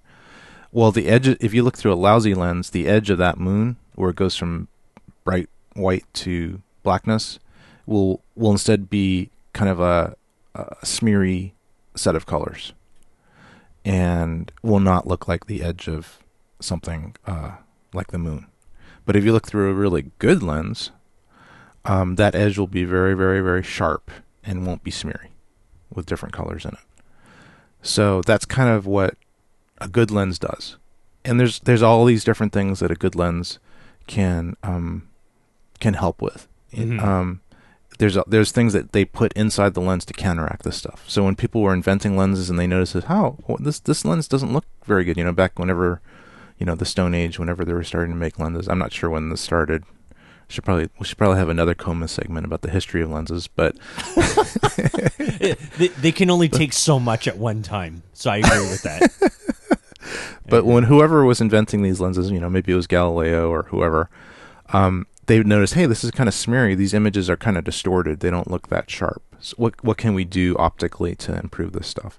And so they actually add other elements that specifically aren't meant to do anything but to correct the chromatic aberration, to counteract it, so that instead of the lines, the different colors separating upon hitting the sensor, they actually will stay more parallel and they won't separate as much. So they add these extra little elements to the lenses just to counteract that. Mm-hmm. And there's a whole bunch of other things that manufacturers will do to improve the quality of the lenses. Like one of the things they do is, you always heard about this coating, this special coating, this fluoride coating, this nanobot coating, and all these coatings when they advertise their lenses. You may have heard this. Yep. When marketers do that, they will actually add elements to the surfaces of the lenses. So a good lens may have 10 elements in it, 10 pieces of glass that have been really precision ground and polished to work together to achieve a really great looking image. Well, not only will they make these pieces of glass really, really precise and perfect, they will also they will add a coating, kind of like painting on a coating of some kind of substance. And that will counteract or enhance the properties of the glass. So if the glass itself has this property of maybe reflecting, because every piece of glass has a little bit of reflection in it. Like you look at a window and, if you go to a restaurant when you're inside, you really notice how much reflections just a clear piece of glass has. Right. It's dark outside and basically you can't see anything. Right. Everything's reflected. So, well, you don't really want that reflection in the lens because you want the light to go through the lens to your sensor. Mm-hmm. You don't want it to be reflected off. And as much of it as possible, too. Exactly. And that's what that transmission quality is of the lens. So these coatings, and sometimes they can be like little teeny microscopic pieces of metal, like molecules of metal, or some elements, minerals. They're actually embedded onto the surface of the lens in a very controlled way. There's different processes to do it. Like they turn it into a gas, and then they put the glass into this gas chamber and pressurize it and do all kinds of stuff. It's really like alchemy. That's why, and so there's these coatings, and sometimes they have several layers of these coatings. They have different materials depending on what element of glass it is. And the result of that is that the glass's negative properties are counteracted, and it becomes more like a clear piece of glass that all is doing is bending the light. It's not doing anything else bad to the light. So that's pretty much it. That's good. I have a question. Let's go back to bokeh. Okay, bokeh, yes. I want to ask about, we all say here at Tech Move, we always say, oh, this one has great bokeh. Oh, right. That one has great bokeh. What makes great bokeh? Is it more the circular blur? Is it how, is that what makes great? Who has been the judge and executioner as far as determining who and what is great bokeh? You know what I mean? Yes. I mean, like, okay, it's a nice circle, fantastic. Right. Or it's kind of an octagon kind of shape. Okay, Right. That's kind of neat too in some ways. Yes. What is great bokeh? What is great bokeh? Well, as you said, it could be a little bit subjective, Yes. But I think the measure of bokeh in general is, does the background look smooth and not grainy? And is the background free of these other qualities that made a lens bad in the first place? Like, one of the main things is the chromatic aberration. Mm-hmm. Do the out of focus areas exhibit a lot of chromatic aberration? Because if they do, it's going to look weird. Okay. Do the background areas exhibit other artifacts that are not pleasing? Those can be a little bit subjective, but for me, it's kind of a smoothness that I see, a velvetyness, and that can actually transfer. That also applies to the actual sharp image as well. Usually, the better lenses, the sharp part looks really good. The bokeh is going to look really good too. Okay. Not all the time. Right. Sometimes people gauge the bokeh on how perfect the little circles are of light that are out of focus. So if you have a point source of light, like if you're aiming, like say you're doing a wedding or something at night, and you have a shot of the couple or whatever, and then the background, it's a fairly close shot maybe, and the background is like hung up lights. Right. A string of lights. Yep. If you look at those lights, and they're out of focus, but different apertures and different qualities of how the lens is constructed will result in more or less pleasing out of focus light sources, point sources. So sometimes the lights might be oval. Sometimes the lights might, as you say, have that octagon or hexagon or whatever shape to them. Sometimes they'll have an irregular shape. And I guess for me, the ultimate bokeh is a light that is perfectly round. And there's also this quality called onion skinning that you'll see in out of focus things, and you may notice those. Less onion skinning, so less concentric circles inside that ball of out of focus light in the background. A bad lens will have lots of onion skinning. Okay. It'll show lots of little edges to that out of focus light. A better bokeh lens will have a very smooth shape. The shape of that out of focus light will be very smooth and won't have a lot of graduations in it. And also the shape of it will be a perfect circle, not a hexagon, not a sharp, something with sharp edges, and not irregular shaped, and not necessarily oval if it's possible. That non-oval bokeh is actually kind of hard to achieve depending on the lens. For example, my really beautiful 85 that I like, the Rokinon 85. Right. It's out of focus bokeh is actually a little bit oblong on the edges. So if those lights are on the edge of the frame, they will not be perfect circles. They will look oblong. But again, it's a subjective thing, right? It's not that it's a terrible thing. It's just whatever you think of it. Whatever I think, yeah. And honestly, nobody's going to notice it. Right. Yeah, right. Unless they're just an anal pixel people. Right. So right. Exactly. they may notice the onion skinning. Yeah. Because it kind of stands out, and it's kind of a sharpness to it adds sharpness to the bokeh, which isn't as desirable. You want that to be out of focus and not so sharp. That's the reason for it. It's kind of like superimposing this extra image on top of your image instead of being in the background. Most people won't necessarily like the hexagon things, although I've seen some pretty high-end video productions or film productions that have hexagonal bokeh, and so they're using super high-end lenses, but their lenses have this quality to them. By the way, the quality of that is usually produced by the shape of the aperture blades and how many there are of them. Right. That's what creates that shape. So the more blades you have and the more curved they are, the more circular and even that bokeh circle is. Sure. So for example, on the newest Xeen Rokinon lenses, their bokeh is way better than the bokeh on the cheap Rokinon lenses that I have, because their aperture blades are much more finely made. There's more of them and they're more curved. Oh, okay. Yeah. Sure. So yeah. It also depends on how much engineering is put into these things and so on and so yeah, forth. So. Yeah. exactly. Combination of the aperture blades plus the lens itself. I guess it's kind of like anything. The more effort you put into something, the more it's going to cost you. Yeah, yeah. So anyway, so that's kind of the explanation. I think also, just like continuing with the explanation of what makes a lens good,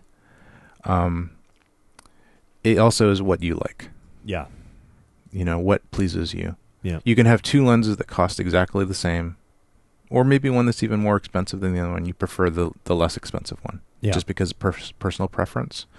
For me, my personal preference is a silkiness and yet not being out of focus. Mm-hmm. So the lens has a quality to it that imparts, that is sharp. Like you can see all the details, but it's not edgy. Mm-hmm. It's not giving you a feeling of, oh, this is kind of crispy. This is kind of like too much. Sure. And for me, the two Canon lenses that I have impart that, particularly the Canon EF 24mm 1.4L2. That one is, I've looked at some of those images in 4K, and that just blows me away. It's really good. It's really good. Yeah, I'm in love with that lens. I've shot a couple things with that. You know, it's a wider lens, so they're more like wide shots. Mm-hmm. But if every lens I had looked like that, I would be very, very happy. So I'm probably going to just strive for those and start replacing some of the other lenses I have with lenses that are like that. Right. And so that's, you know, and that's kind of the difference between a expensive lens. You know, it's like a 1600 lens for just a 24 prime. Sure. And you could spend more even for that same thing, and a cheaper lens. And but also the design of the lens and what the company wants to impart and the quality of their lens. Yeah. So sometimes it's a little subtle thing that's kind of hard to nail down. Right. But mostly it's, how do you like the look? Sure, of course. Yeah. Yeah, like anything. Yeah, so that's pretty much well, that's it. Hopefully, great. Yeah, hopefully the people, you know, injected themselves with some adrenaline. Well, you know what? I have to admit, I that wasn't quite as coma-ish as we usually. And you know, I think because I have a personal stake in this as well because of some of the things I'm looking at. So you know, for unashamedly, unabashedly, I enjoyed it. So thank you very much, Keith. Okay, you're welcome. That is our Put Me in a Coma segment. Thanks to Keith for doing that. And we are going to take another break right here. And we're going to reset and come back with a lot more right here on Tech Move.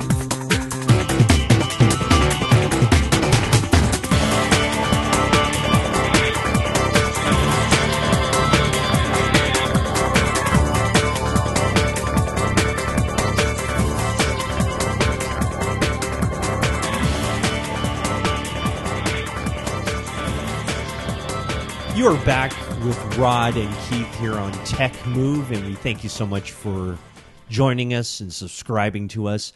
We want to continue on with more new stuff because one of the reasons is before it turns into old stuff. So we want to start talking about this stuff before it becomes completely obsolete. And so, Keith, let's share with us some of these new things that you've got. I'm looking at our show notes here, and the Westcott Flex, which we've talked about in previous episodes. Yeah, that's irrelevant now. It kind of is irrelevant in a way because I'm not sure if people can still get good deals on the Flex, but I just want to brag about the good deals I got. And that's really the most important thing, is that we show our prowess. So I've talked about how much I love the Westcott Flex lights. Oh yeah. Okay. Yeah. They're just so portable, so bright, and the light quality is really good. And there's a couple other similar ones, but none that I've found that are as portable and bright. But they're also kind of expensive. The other ones? You mean the competitors? No, all of them. Oh, okay. All of them are expensive. Okay. There is a competitor to Westcott called Brightcast, and they're always on they're always showing off at different shows. So all these different sites that I go to that have video interviews of people at these shows, kind of like what we do for NAB and stuff. Yep. They're always there being interviewed, but whenever I go to try to find out about their lights, I'm talking about Brightcast, I can't ever find out how to buy these lights. and they have a Facebook page which is really lame, which is like the last post was a month ago or something, and it's their demo at their show. And then maybe some people and then they have a few people that are very excited about their light technology saying, how do I get these lights? And they say, coming soon, stay tuned, send an email here to find out. And I've even asked them through email before, and I've never gotten a response. So I don't know if this is like a shell company, to launder money. Right. And they don't really actually have these lights. I'm on their Facebook page right now, and it looks neat. But all the pictures that they're posting is pretty much the light almost in this wrapping a tin can type of pose. Oh, there's one that's flat. Oh, okay. They got a couple that are flat. The thing about the Brightcast lights is that they're actually very inexpensive compared to the Westcott and the other lights. So I don't know if Westcott's like. Maybe suing them or something like that. Yeah, some sort of litigation. They could be, because I think maybe they're patented. But anyway, that's the only other company that's really coming out with this. There was another company called Raglight. Same thing. They had an amazing opening. We're coming out with these great cloth fabric lights, and then now their website's just dead, and there's no news from anything. So I don't know. Maybe it's the Westcott Mafia that's gotten after these folks. But anyway.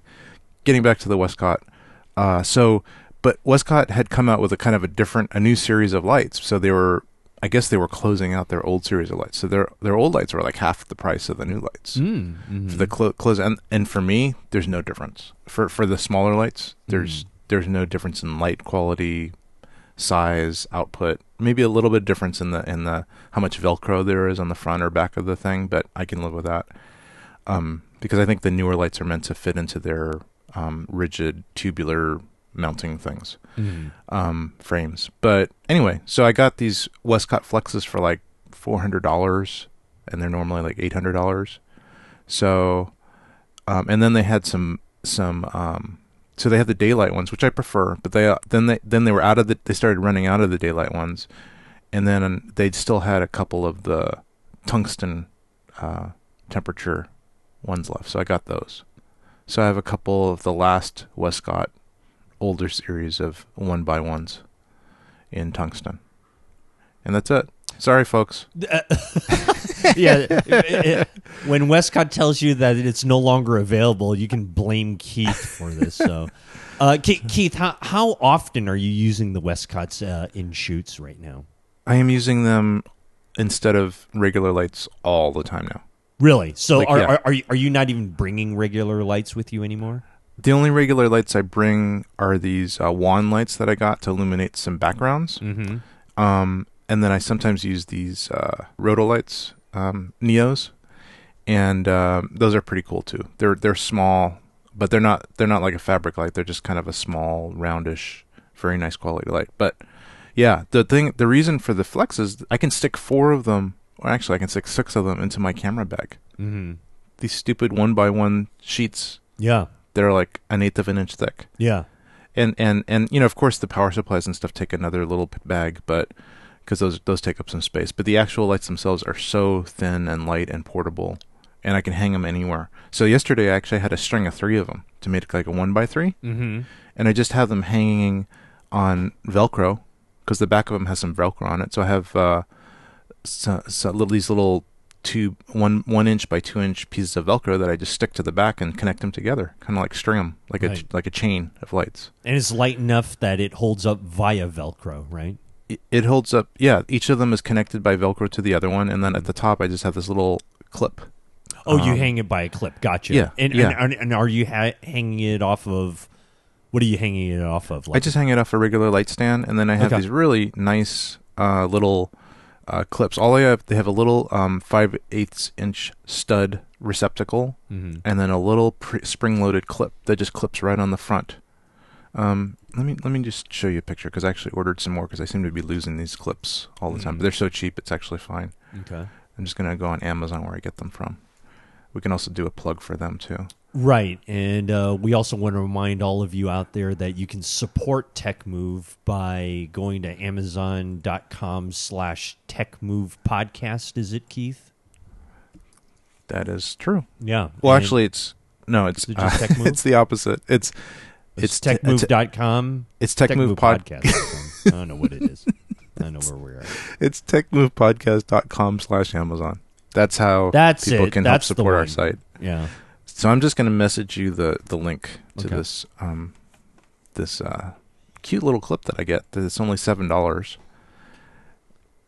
And tell me when you see that little clip there.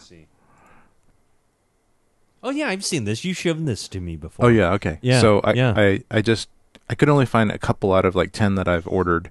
So I just ordered a few more from Amazon. I don't know where they go. I think people steal them. Yeah, But, these are great clips. They're yeah. nice. They're so teeny, and they work perfectly for the flex or even a reflector or anything. Or they'll work great for the flex lights and great for a reflector. Not so great for like a diffuser because they kind of have to be in the middle of the frame. But they could work okay if you had two different stands on a diffuser, like one stand on each side of the diffuser, which I've been doing as well. So anyway, but I'm loving the flex lights. I did a 1x3 for the key light. And then I just hung up one of these Westcotts behind the people to the side for the backlight. I gave them a nice backlighting rim effect. Yeah. Was plenty bright enough, plenty broad enough. Great quality of light. Didn't even diffuse that one. Had a big diffuser in front of the 1x3. Just hung a big diffuser in front of it. Nothing, no softbox or nothing. And the thing that's cool about all this, it's a lot more portable and it's a lot quicker to set up than a softbox. Sure. Softboxes are a pain. So, because you have to struggle with the tension on the little rods and stuff like that. There's some that are faster, but I've just found These you just unroll them, plug them in, and there you go, right? Yeah. Adjust the intensity of it, and you're done. Yeah, exactly. Yeah, I like that. I like that.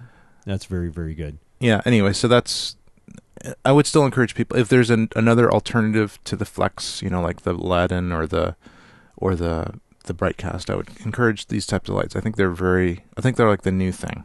I think people are going to start switching over to these. Obviously, if you can, pack them, like you said, how many of them you packed in one bag? 6? I have 4 and could pack 6. Right. Into the laptop slot of my camera bag. Yeah, that's great. Yeah. That's awesome. That's awesome. So for those of you looking for those deals, forget it. Keith has already monopolized everything, so you can't get the deal anymore. I'm right. sorry. Everyone will pay full price. So yeah, twice as much. Good luck to you. Yeah, sorry about that. The listening public. Appreciate that. Keith, let's move on to something called, what is this? Booklight? What is that? Okay, so there's this thing that I got because I was actually trying to imitate a booklight, but in a cheaper, more portable way. Okay, so one of the big things that Westcott has come out with is a booklight kit, and it just allows you to use Westcott stuff to create what's called a booklight. And a booklight is simply a kind of really, really, really diffused light source. Okay, so normally, like a softbox is, it just takes the light and diffuses it and aims it at somebody. And so you have a pretty big light source, so the light's really nice looking. And the bigger the softbox is, the better, theoretically, the better the light is, because the shadows are just softer and softer. The bigger the light source is, if you had a light source as big as a 10 by 10 window, it would look really, really amazing. Because there would be shadows on the people, but all the shadows would be really, really soft and diffused on their faces or body. So, but the thing is that's a huge light source and it's very, very diffused. When you aim even a softbox, if you have a small light source inside the softbox, the middle of that softbox is always going to be a little bit brighter than the edges. And if the diffusion material in there is thin, which it usually has to be, you may even show a little bit of the elements of the light. So it's just not a completely super diffused source. And sometimes you can help by putting an extra little diffuser right in front of the light source, and then another one is the front of it, and that's better. But what has come about over the years is something called a book light. And just imagine a book that's just stood up, kind of open and stood up, and laid on its side. So it's and the two covers of the book are, one is a reflector and one is a diffuser. And so a book light is that you actually aim a light source, which could be a hard light source or whatever, and you aim it at a reflector. And then the reflection of that then goes through a diffuser. And then softens that up a little bit, and then gives you a more even kind of look. Yeah. So by aiming the light source at a reflector, it's softening it up there, and it's making it bigger, essentially magnifying it, the size of it. And then that magnified and diffused source from the reflector is then going through the diffuser to soften it up and make it even bigger. So that's, it makes a really nice light. And usually it's for larger portraits or full body shots. So the problem is, if you get these Westcotts first, they're really expensive and they're rigid frames, so it takes a while to set them up, and they're huge. Right. They're like 6 feet high. Sure. I was thinking, well, what if I made something instead of with this Westcott set? What if I got a reflector, a pop-up reflector, and a pop-up diffuser, and somehow put them together so that I could make a book light, but have it portable? So I kind of invented my own book light. But then I was looking on the web at different sites, and I found this Lastolite Joe McNally uplight kit. And I will send you a link to that so you see what that looks like. Okay. Oh yeah. Yeah. So not too much. Lastolite. Lastolite is a really great manufacturer of reflectors and backdrops and all kinds of accessories, mostly for light control. So this comes with, so you see that top part of the upper portion? Yep. That's actually the diffuser. Okay. So that's a nice diffuser. It's a two-stop diffusion, which is pretty intense diffusion. So that's going to take the light and reduce it by 2 stops when it goes through. So you have to have a fairly bright light source. Okay. It also comes with different patterns on the initial reflector that's on the bottom there. And then you also get a silvery one, and that has a couple patterns on it too. So, but I don't necessarily use it as an uplight, although uplighting is a pretty cool effect if it's combined with other type of lighting. Right. But I use this mostly, instead of facing up, I actually have it upright, and I have it configured so that it's actually in the upright position and facing the people from the side as a key light, as a huge book light key light. Oh, okay. Yeah. And then I aim my my flex panels at the reflector, and then that actually then goes to go through the diffusion and illuminate the people. So this is what I got, and I'm pretty happy with it. I've used it a few times. And it works pretty well. It works really well. The only issue is it takes a little bit of setup time. I think book lights just in general will take some setup time. They're not like instant. You have to, and I have to use 2 stands to hold it up, because I usually have to have it above the ground. It's not just laying on the ground like here. Oh, okay. So, and I have to figure out a way to mount it a little bit better. So there's that little extension spreader thing. I see that. Yeah, I have to mount that on one stand.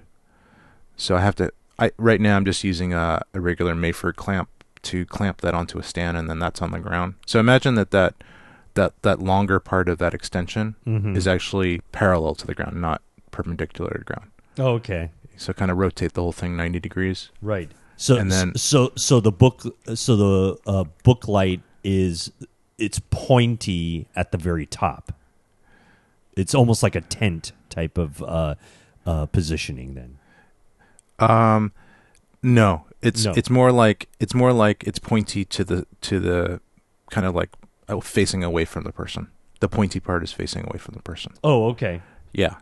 So that spreader thing is that whole picture that you're seeing, just rotate it 90 degrees. Okay. Got it. And then the person is kind of in line with the front part of that diffuser. Got it. Okay. Yeah. So anyway, I have to put a stand on that one side with the spreader, and then on the other side with the hinge on it. So I'm sure this is all translating very well to the podcast land. They're mesmerized. We should have transferred this to the coma segment. Well, that's fantastic. A book light. That's another important piece of gear It is. In order to get that nice, evened lighting look that you need. Yeah, and I've used it a few times, and I like it. It's a little bit of trouble. I'm not sure if it's worth setting it up all the time unless you have the time to do it. But if you're doing like a shoot, like an all-day photo shoot, all-day video shoot, and you want to have the best light, Booklight's the way to go. Okay, great. Thank you. Yeah. Let's talk about how you keep all this stuff on, and let's talk about power Oh yeah. Power. Looks here like you got something from Cyber Power. Yes. So what happened the other day, or like a couple months ago, and this has happened maybe 3 or 4 times since I've been here living in my office or living in my house with my home office, where the power goes out, and invariably it destroys some piece of equipment, Right. or Right. or ruins something to the point where I have to reformat a hard drive or something like that. And it's Or you really- probably or you lose some important project because you didn't save it and it just goes down or something like that. Yeah, it just usually results in lots of swearing and Right. and downtime. Sure. So I don't want that anymore. So what I decided to do like a year ago when this happened last was to buy a CyberPower 1500 VA PFC UPS LCD battery backup. That's the model number of this thing. That's a mouthful right there. Yeah. So so it's basically just it's not a very large unit. In fact, I actually need 2 of them because one isn't enough for all the stuff I'm running. And this is just for my computer stuff. It's not really for my photography stuff. So it's probably the size of a very kind of a mini desktop PC. How would I describe it? What is it? It looks like a little tower. Yeah, it's like a computer. It's like if you got a tower computer, but they're kind of shrunken down, like the Alienware sized towers. Right. It's like maybe 4 inches. I think a lot of people have seen UPSs. This is oh, you know what this looks like? This looks like a cable modem on steroids. Yeah. Or an external hard drive. Yeah, like a really, really big hard drive from the 50s. Yeah. No. Right. Yeah, it's a bit, but just to kind of give you the scale, it's kind of like the shape of a PC desktop, but the thickness is only maybe 3.5, 4 inches, so it's not that big. Anyway, it has the ability to it kind of gives you a surge protector for all your devices, but it also has a bunch of battery backed up outputs. And it's pretty cool because it's got an LCD on the front of it that kind of can show you different things. And what I have it showing is the current power draw of my system. So I actually have 2 of them. One of them was not enough. In fact, when I plugged... so I have this whole closet full of hard drives and another MacBook Pro. That's kind of my server backup system. And then I have my main editing system, which is a souped up Mac Pro from 2012. And then with monitors and hard drives and a whole bunch of stuff. So when I plugged in everything into this one backup, it immediately started beeping like it was going to explode. Right. And I did not want that. And I think the beeping went, overload. Right. And this is what happens when you don't read the manual. Right. So, danger, Will Robinson. So And the thing, too, is I actually got this like a year before I even tried it. But it was after that one power outage where I think I lost a hard drive and I had to redo it. And so I said, I'm going to install this battery backup that I got like a year ago. Another reason to get a battery backup is if you get the right kind, you can get a system that actually cleans the power up. So all the stuff that's running through the battery, since it's not really from the AC, is actually being conditioned as well. So it's and it can make everything run better. Computers sometimes can be really sensitive to bad AC power. Yes. And so it cleans it up. And I think I've actually noticed that since I've installed this, my computer crashes less. Oh. I don't know if it's just a coincidence or not. Okay.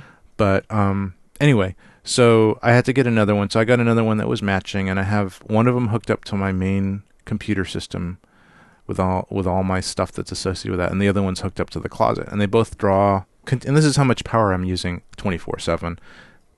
They're both kind of around, when they're not really being used too much, not being stressed. They're both around 500 to 600 watts each. So basically, I have a hair dryer. If you combine them, I have a hair dryer running 24/7. Oh wow! And this is why my power bill is so high. So Right.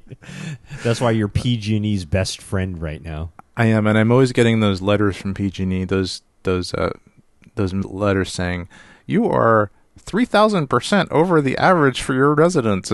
Right. Right. When it You gives were bad. when it gives you those grades, you never get the "I'm good" type of thing. No, I get you were a bad power Right. citizen. You could do much better. What's wrong with you? Anyway, yeah, those immediately go to the recycling. Yeah, exactly. You don't pay attention to them at all, I'm sure. Using up more power for the environment. Right. Anyway, so yes, and also on top of this, Macs and PCs have a way of kind of triggering the backup mechanisms for the graceful shutdown mechanisms for a power supply. So you can hook up your USB port on your computer to the USB port on the battery backup. Oh, nice. They actually communicate, and when the backup knows that, like if there's a power outage and the backup actually is being powered by battery now, your system is being powered with battery, it tells your Mac or PC, hey, I'm on battery backup. You should shut down right away so you don't lose data. And then the Mac or PC will try to shut down your system. Oh, that's pretty good. Yeah, if you're not there to do it, Right. when all the beepers go on, you go nuts and you think something really bad's happening. Right. It will do it when you're not home. Right. Theoretically. Right. In practicality, there's always something that's keeping your computer from shutting down. Sure. Are you sure you want to close this document without Right. saving it? Exactly. And we'll just do it for you. Yeah. Anyway, so that's kind of cool. So it's got the little bit of communication. I know I like these. They're not too expensive. They're in the $200 range. Well, and it's just good precautions that you're taking. Yeah, it's all part of the whole backup and precautions. And I guess I would recommend it if you're going to invest any money at all on hard drives and computers. It's probably good to have a battery backup system. You just never know when that power is going to go out. Right. Yeah. Right. So anyway, Good. Excellent. All right. What else have we got here? We've got here, what is it? Dracast? yeah, Dracast. So this was one of those specials that it was like half price or something from B&H. Like almost like a Black Friday type of thing, huh? Yeah, they have one of these every day, and I thought, oh wow, I've heard great stuff about these Dracasts. They're awesome, and so I ordered it. I think it wound up being like $450 instead of over $1,000. And I think it's a somewhat new model, and sometimes they do that. They just have like an introductory price, but it only lasts a day. So I immediately ordered it, and it took like a month to get to me. Oh, wow. Because I think they were back ordered or something because so many people got it. Anyway, I got it, looked at it, beautiful unit, all aluminum. It's actually like it's kind of like two of my 1x1s. Okay. My Westcott 1x1s that we just talked about. But it's in a kind of a traditional metally case. But the thing that's cool about this one, or theoretically cool about this one, is that it folds together to make a thicker 1x1, and then when you unfold it, it becomes a 1x2. And it's bicolor, so it's adjustable for brightness, and also you can change the color as well on it. And it looked really well made. Dracast has a great reputation. I'm sure it was a really nice light. Unfortunately, I returned it. Oh, really? Yeah. I think it was a great deal for the $400 or so that it costs. And if I was in the market for more of a less portable light, it's still darn portable, way more portable than my other portable LEDs that I used to have. But I think because I'm so spoiled now with the super thin and light Westcotts, Right. that I just couldn't imagine myself using this ever, and I think it would just collect dust. Right. So I think it was one of the few times that I was prudent. and that is a rarity. Yes. Yeah, and I did not keep something that I didn't need. Wow. Yeah. Pretty good. Yeah, so I returned it. Wow. But I think it was a really good deal at the time, and it's really well made. It's kind of classic, although I'm not sure what market it's trying to go to, because I think there's a lot of competition in this area. for the full price of $1,000 or so. So Right. I'm not really sure, but yeah, I returned that one. But it's still a really nice unit. Yeah. Yeah. Well, that's good. Yeah. I mean, it didn't work out for you, but like you said, a lot of these things are moving towards the small, flexible, much more portable things. So yeah. I guess what are you going to do? Yeah. Hey, I've noticed in our discussion here that you're really investing a lot into lights now. I am, because I it's actually pretty important especially for stationary work. Yes. And I think I was holding off because I think the LED lighting was not as high quality as the tungsten lighting, just the quality of lights. Mm-hmm. And I noticed that on my old recordings, if I look at them, when I was using my old LEDs, there's a kind of a greenish tinge to them, and things just skin tones particularly just don't look as good. And now that I'm using this new generation of lights that I've invested in, it's way better. And so now you're much more apt to actually using lights. Yes, and they're much more portable with the flex lights, so I can bring them around even if I don't think I'm going to need them. I still bring them anyway because you never know. Right. And I just decided that this year was a time. The time was right, and the prices were getting low enough where it made sense to start investing in some new LED type lights. And I've used them. Right. I'm not buying stuff that I'm not using. I'm really using them a lot, so that's really cool. And you've been pleased overall with the way things are moving. Yeah, I'm really pleased. I think eventually LEDs are going to replace everything. Mm-hmm. The light quality out of them is getting way better. They're so much more convenient. They're so much more energy efficient. Mm-hmm. You still have like the real big film crews and stuff are still using tungsten because they can afford to. They can afford to have a truck of lights, sure, and pay a whole bunch of people to set them up. Yes, and then wait an hour for them to cool down so they don't burn down your van right. afterwards. But for normal, one-man bands or smaller crews, these LED lights are really picking up, and the film crews are starting to use them now a little bit more, and they're starting to become more and more powerful versions of these LED lights that are rivaling some of the regular tungsten or HMI type lights. Great. Yeah. Yeah. But yeah, great. I think I spent a lot of money this year on lighting. Yeah, it sounds like it. It sounds like Yeah. this has been a good investment for you as far as different types of equipment that you. I think so, and I think, and with lighting, kind of like with lenses, when we talked about before, it seems like lighting is a good investment. Mm-hmm. Like it might get cheaper, but you're just going to keep using it a lot, right? And the longevity, it's not going to necessarily become obsolete like camera bodies, right? Yeah, so I think it's a fairly good investment. Good. Excellent. Yeah. Great. Well, I think that wraps up some of the new things that you've gotten here. Mm-hmm. So, obviously we're going to have a lot more as new episodes come out because Keith Moreau's never short on trying new things. Mm-hmm. And so we will revisit this in upcoming episodes. But Keith, thank you so much. Thank you for sharing your new Get list that you've gotten. And let's take a break. Let's take a break and come back with more of the fun and festivities we like to call Tech Move.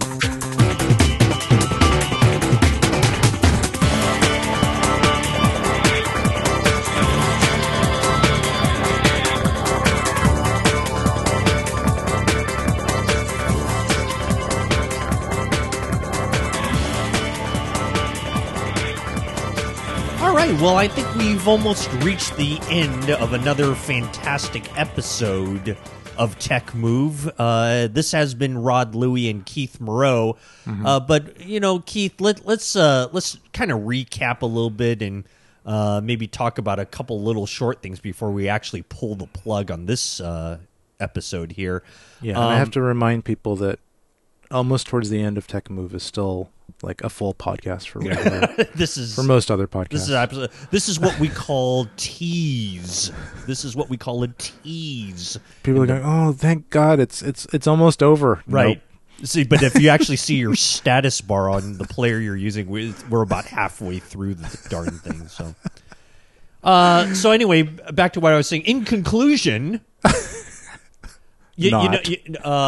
Keith. I really have to say, I'm very excited about the possibility of me moving into a Sony A6500 system.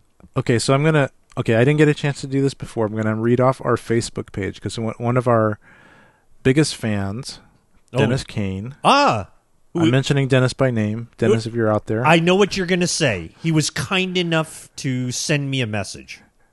Is that right? You want to read it, or you want me to read it? I'd like you to read it. That way I can respond as if you were Dennis Kane. Okay. I'm going to be you, Dennis. We've met a few times, so I think I can probably imitate you pretty well. This ought to be good, I'm sure. I'm sure this ought to be good. It should sound like Keith making a different voice. So this will be great. Go ahead. Hi, Rod. Wow. Yeah, Dennis is like 7'2". Is he really? So he's he weighs like 470 pounds. No, actually he's not. Is he a very tall, well-statured individual? He's a very handsome person. Okay, let's put it that way. Good. But I'm actually going to just change his voice so he still maintains anonymity because he's actually kind of a celebrity. Well, so yeah, I'm just going to change it. Well, because he listens to the Tech Move podcast, of course. That's pretty much That's the qualification. Hi, Rod. M4/3 Micro Four Thirds versus Sony. Both are good cameras. It depends on your application. Personally, I like to travel, so weight is a big concern. My cameras are GH4 and Olympus EM1. And on our last vacation to the Galapagos, I had 3 bodies and 6 lenses, all in a carry-on that fit in my overhead. Can't do this with Sony and those heavy lenses. No, you cannot. I would have had much less fun if I had to lug around those Canon white lenses. Low-light capabilities are not that big of an issue for me when I consider how much happier I am not carrying heavy camera lenses. Newer Micro Four Thirds cameras like the EM2 and GH5 will be better, much better in low light, so you might want to wait a bit before making a decision. I also love my Hutu. Thanks for the tip. Keep up the great work. Best, Dennis Kane. Well, I want to say that not only am I frightened to death because of that voice, but I'm also going to agree with the voice of Dennis Kane because I'm just afraid that if I disagreed, that there would probably be an axe in the middle of my forehead. But because we know that Dennis Kane is a very kind individual, that he does not sound like the serial killer that was portrayed just now. And Dennis, our deepest apologies to you in that portrayal. Believe you me, we have great affection for you, and we thank you so much for being such a great listener of the podcast and supporter of the podcast. But in reality, because of that moving kind of Christopher Lee / Orson Welles depiction of the note, and Batman and Batman, and yes, Batman, yes. Correct. I actually do agree with Dennis quite a bit because me and Dennis are cut from the same cloth. We're both great GH Panasonic fans, right? I mean, I can't let go of my GH1. He's obviously in the GH4 area and probably looking at the next GH5, which we know is right down the road. Yeah. But like we talked about kind of in our intro, with this, and I think when Dennis sent us that very kind comment, and we greatly appreciate it. I I want to say that that was right before the Sony A65 came out or was announced. What might that be true, Keith? Might that be true? Well,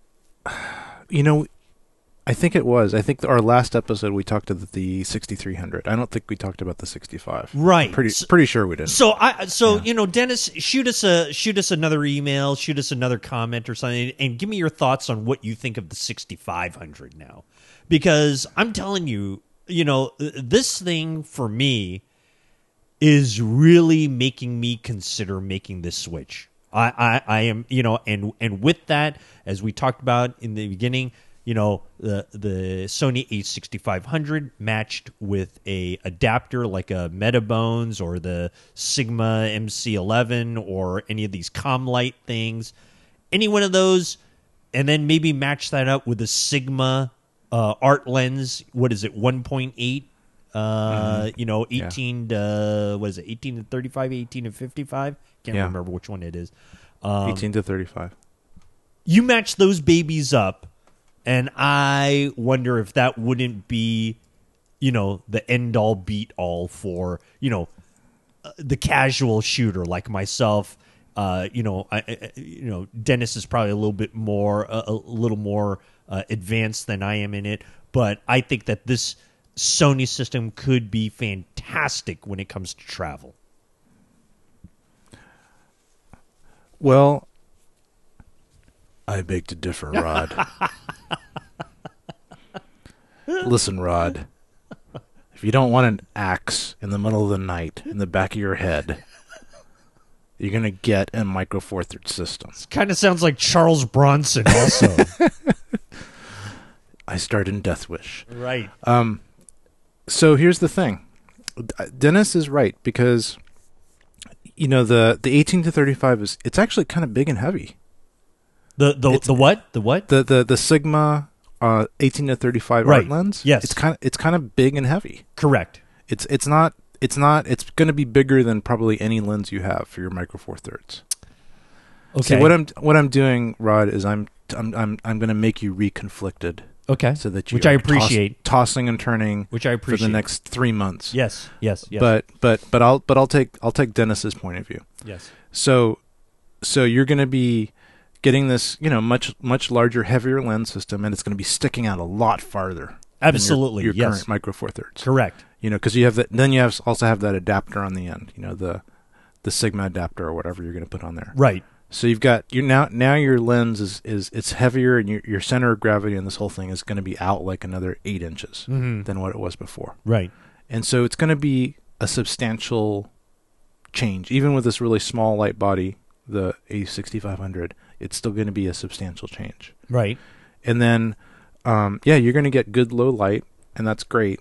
But you're going to be carrying around a bigger system, and that's just going to be a given. Yeah. When you have that thing hanging around your head, it's going to be noticeable. Yeah. It's not going to be that really lightweight, 14 35, or I think or 12 to 35. That it's a pretty small little thing on your GH1. Although I don't think you have that lens yet, but that's probably something you would get if you didn't get this other system. So, so you got to think of that there, and also there's the Olympus stuff too, and apparently the OM2 or there's some new Olympus camera that just came out recently, and it has really good 4K on it. Yeah, that that and also the Fuji camera is supposed to be almost equally as fantastic too. Yeah. Now, is the Fuji Micro Four Thirds? I don't think it is. I think that's actually an APS-C or something like that. Yeah, some weird format. Yeah.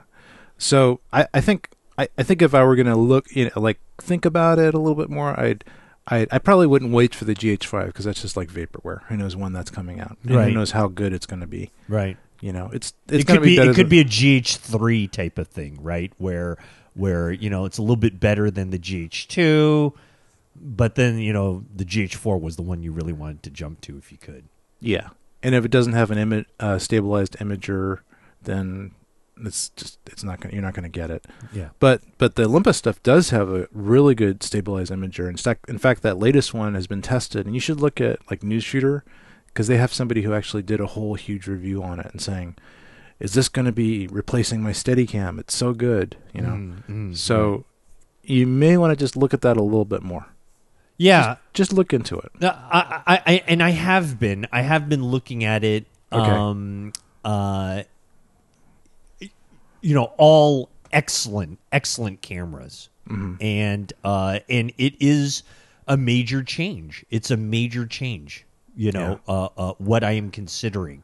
Yeah. But there was also a time many episodes ago, could have been in our first, couple of episodes, where I'd also had the fight within myself of going full frame. Right.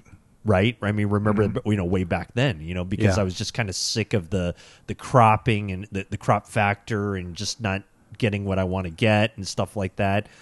I'm still in that. I'm still feeling that way. And I just don't know. That's why it always comes up.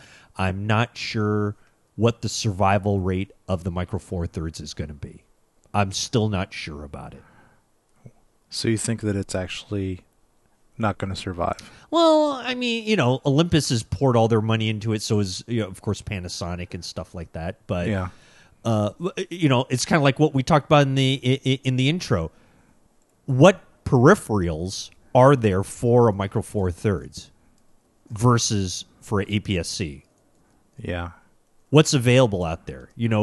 Who's making more things out there for one system or the other? Yeah, there's less adapters for the Micro Four Thirds.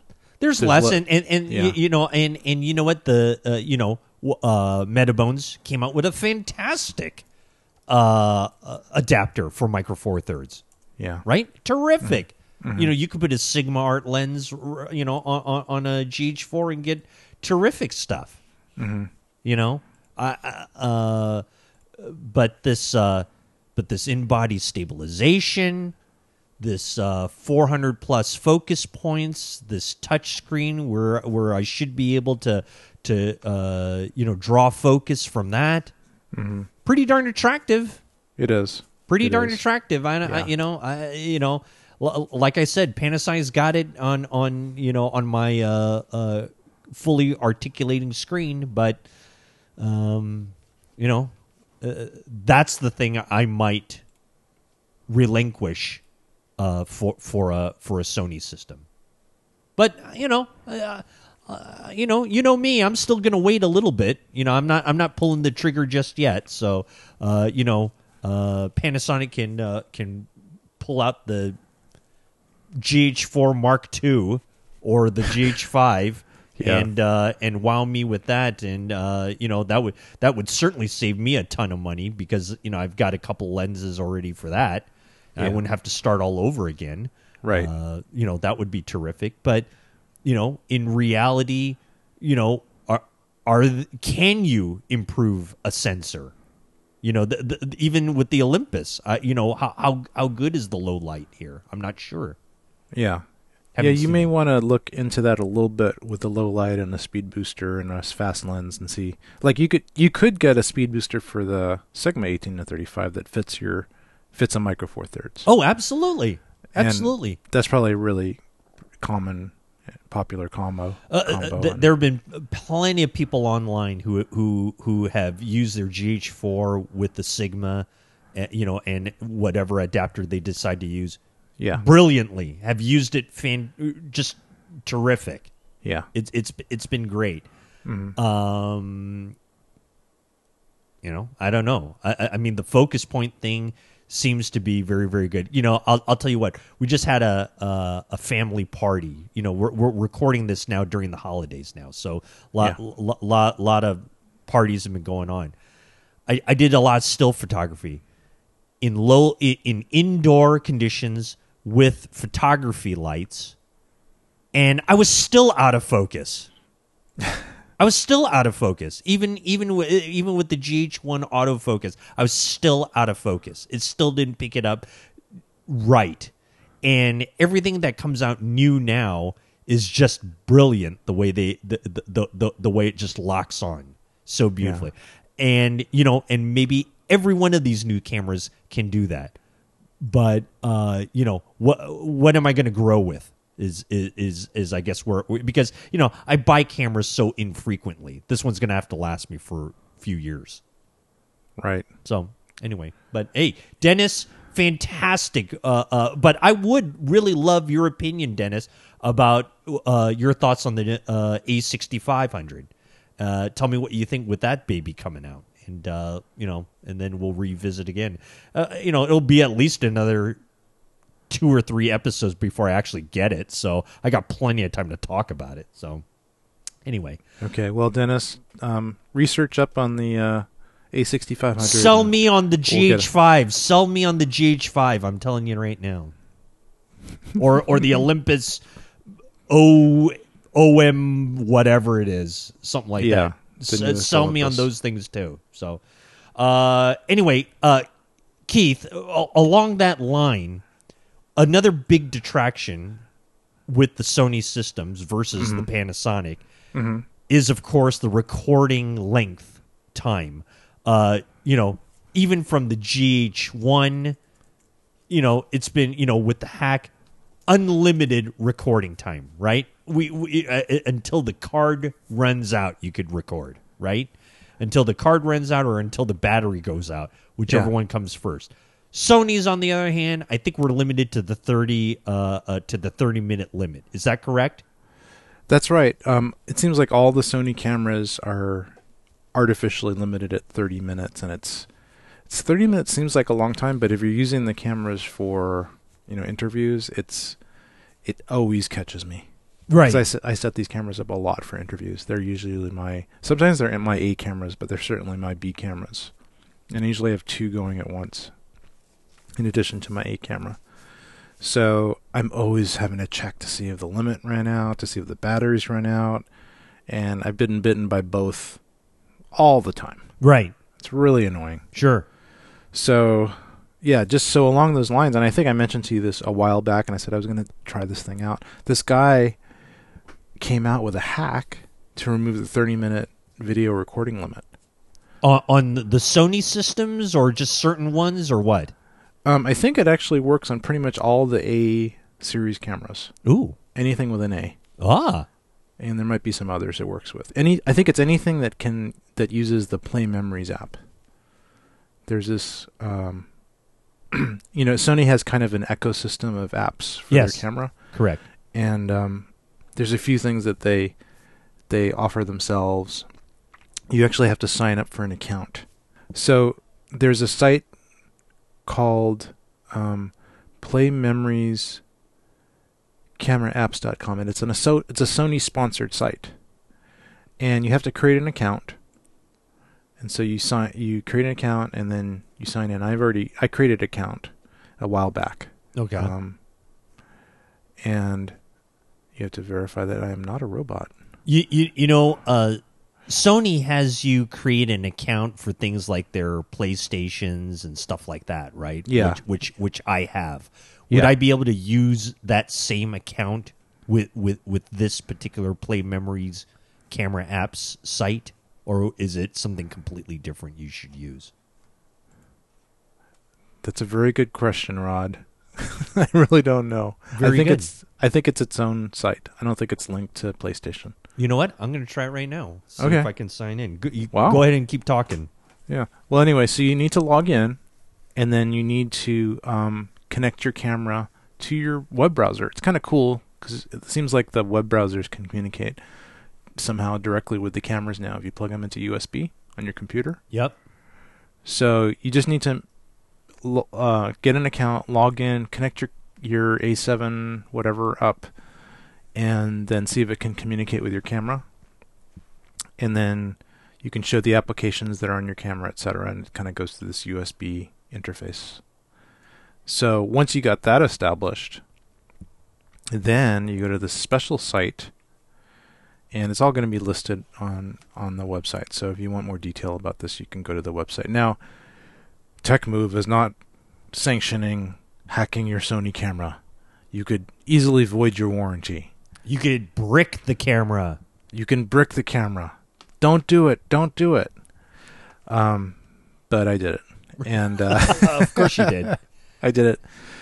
I was just so frustrated, and at first I actually tried it first with my least valuable A series camera, which was my A7S, my original A7S, which has just been a paperweight sitting on a shelf pretty much for like a year. Okay. So ever since I got my A7S2 and others, so I tried it with that, and I was kind of, it's kind of like the same thing when I was upgrading my CPU. It's like, don't brick my camera, don't brick it, and it worked. It was kind of amazingly easy to update it. May I interrupt real quickly? Yeah.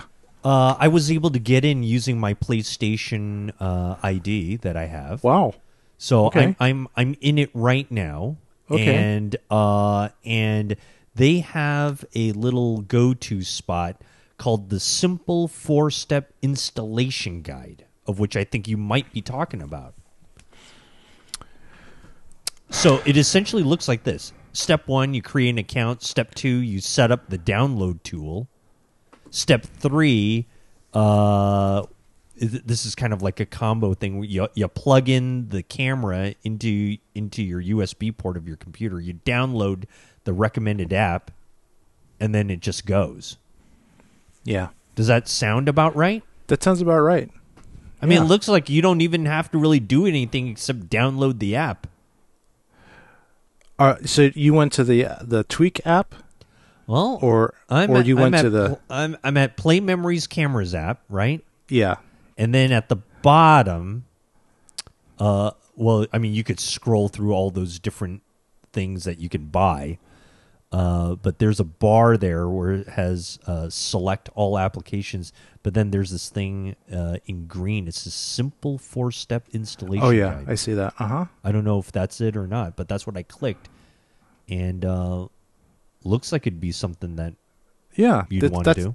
That's pretty much it. Yeah, you have to go through these steps of creating an account, set up the download tool, download an app, and complete. Yeah. So basically, once you can do that, then you're ready for the hack.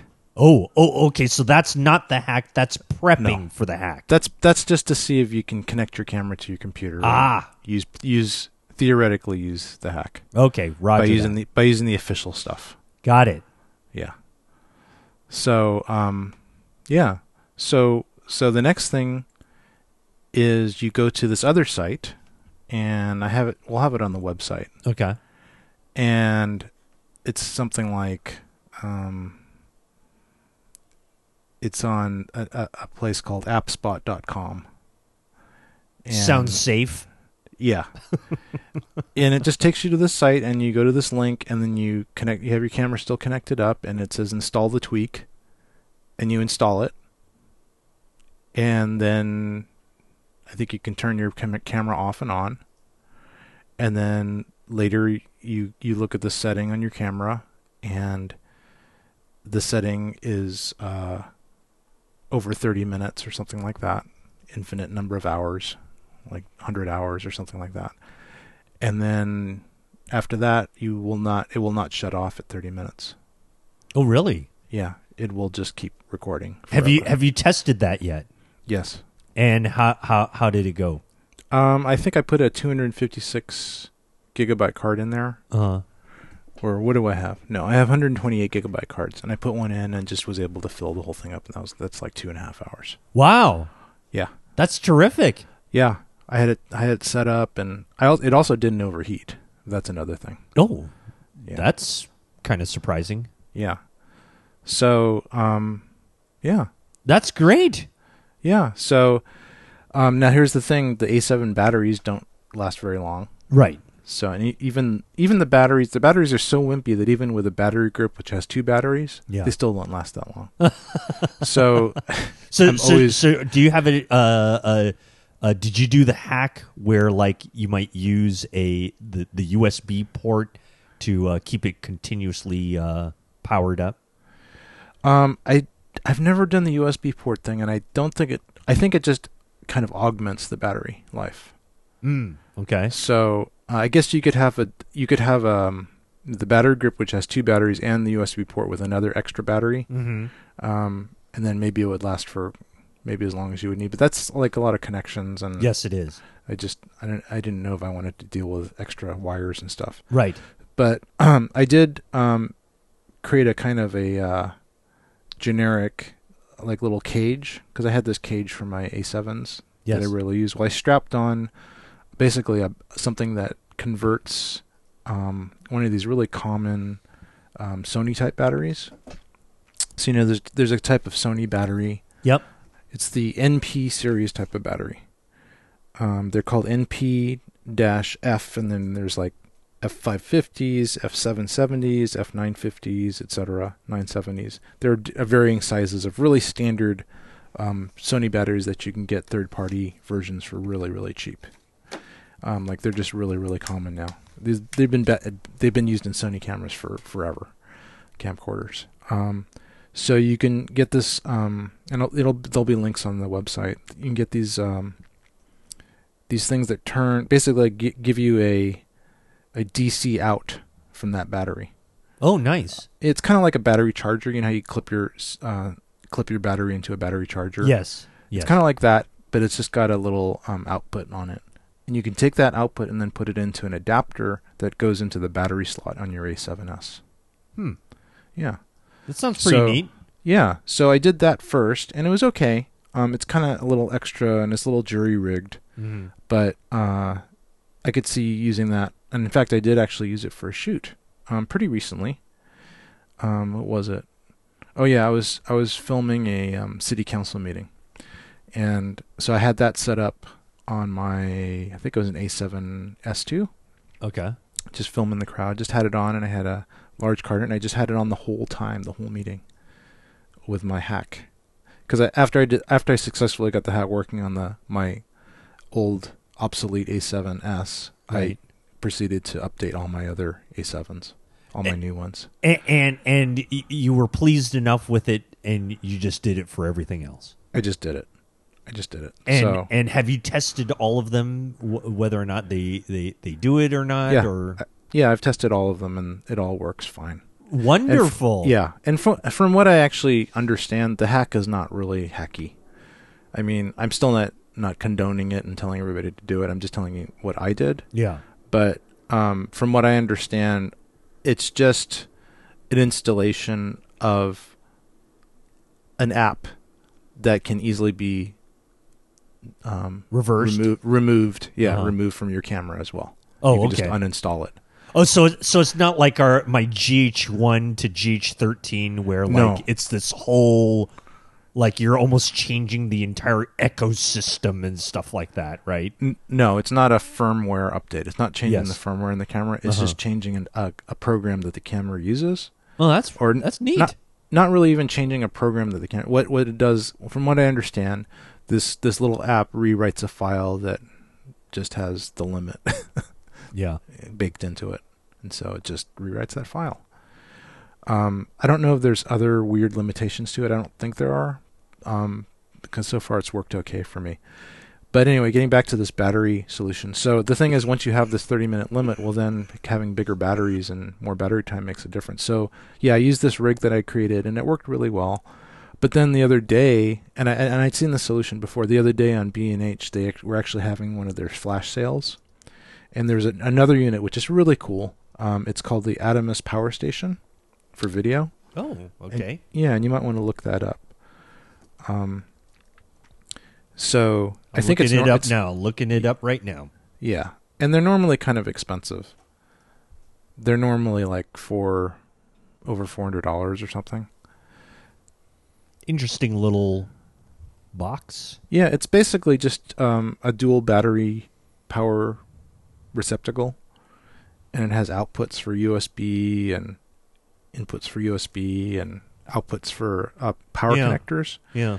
And the power connectors have a bunch of different adapters. And on the video version, they give you all these different adapters for different kinds of cameras. And one of them is the A7 type of battery, and there's a Canon type battery. I believe that there's a GH4 type battery. Let me see. Yep. I'm looking at it. Does it look like it screws into the tripod port? Yeah. Well, it's actually just got a 1/4-20 screw on the top. It's kind of like a tripod would be. Right. So it almost looks like it's like, lack of a better term, like another battery grip type of thing that just fits at the bottom of your camera. Yeah, it's like a battery grip, but you can put gigantic batteries in it Right. onto it. Yeah. Yeah, and it's not. I don't know if it's something that you'd want to like run and gun with. Maybe you could. I mean, it's definitely pretty light. Yeah. In fact, one of my complaints is that it's kind of plasticky, but it seems solid enough. I don't know if I'd want to drop it. I wish it was made out of metal for this price, but it's okay. And I probably put smaller batteries on it because with two of these NPF type batteries on it, it's pretty heavy. Yeah, it looks like it could be very heavy if you put on some pretty big batteries on this. Yeah, but if you just put the smaller ones on it, it'll still run for like 3 hours. I think these two batteries I have now on it will probably last like 20 hours. Yeah. So it's pretty good. probably, yeah. But it's the thing that's cool about it. It's nice and compact, and it works really well, and it's got a lot of power indicators on it to show you what's going on with the batteries. Yeah. And the batteries are hot swappable, so you can take the battery off and plug another one in without the unit powering down. So once you sense one of the batteries running out, you can just detach it and put a new one on, and it'll still power off the remaining battery. And I really like the USB ports that are there that you could, you could power other stuff. You could power. Looks like your laptop computer if you needed to, or something. Like that with it. Yeah, like while you're videoing something and you're when you're running and gunning, you can do the database at the same time, or exactly or off your iPad or something like that. Yeah, if your phone's running out of power, choose to check Facebook, you can plug that in. Exactly. It actually looks pretty. It is pretty neat. I mean, yeah. Did you say? Did you give us a price on this, or? Well, it normally, I wouldn't necessarily recommend it unless you're really hardcore because it's about $400. Yeah, is the normal price. Right. But they had a sale on B&H, like one of those daily deal zone sales, and it was only $250. Oh, that sounds like a great deal for something like this. Yeah, so I just got a couple of them. Oh, that's great.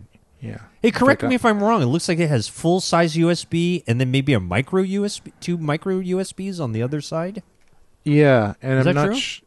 Yeah. Well, one of them's for a firmware update, and the other one, I think it's got a mini USB, but I think that's just for firmware update. I don't. Okay. I don't think there's power out from those. Oh, okay. Only from the full size USBs that are there. Yeah, which is pretty normal. I'm gonna take a photo of it with my. I'm gonna just send you right now a photo of the system as it's mounted on what I mounted it on. Because what I did was I put a little RC2 type receptacle on top of it. Okay. So that I can just quickly clip on my camera to it. Like I don't have to spend a lot of time screwing it down. I'm receiving the file right now, and and let me give you my opinion on it. It's not little. No, it's big, almost as big as the camera. Yeah, but that's okay. That's okay. What I actually, you know what it looks like to me? It looks like you're mounting a Bluetooth Bluetooth speaker to the bottom of your to your camera, like you're trying to get export sound like crazy. But that's kind of what it looks like a little bit. Yeah, but that, I mean, it better power up a city for crying out loud. It'll power it. I won't have to worry about it. Yeah. It's one less. So what I envision doing is taking this along to a gig, like an interview type gig or session, and just taking a couple of these with my 2 A7s, and then I can use it to power the camera as well as a monitor on top. Oh, yeah. And then with the 30-minute limit broken, and then with large cards. Like I might even put in like a 256 card, so I don't even have to worry about changing it ever. Mm-hmm. And then just having this amazing camera that can just go forever. That's pretty neat. Yeah. You know, like you said, maybe not great for run and gun, but certainly for an established shot for a interview situation, this looks like something you need to have.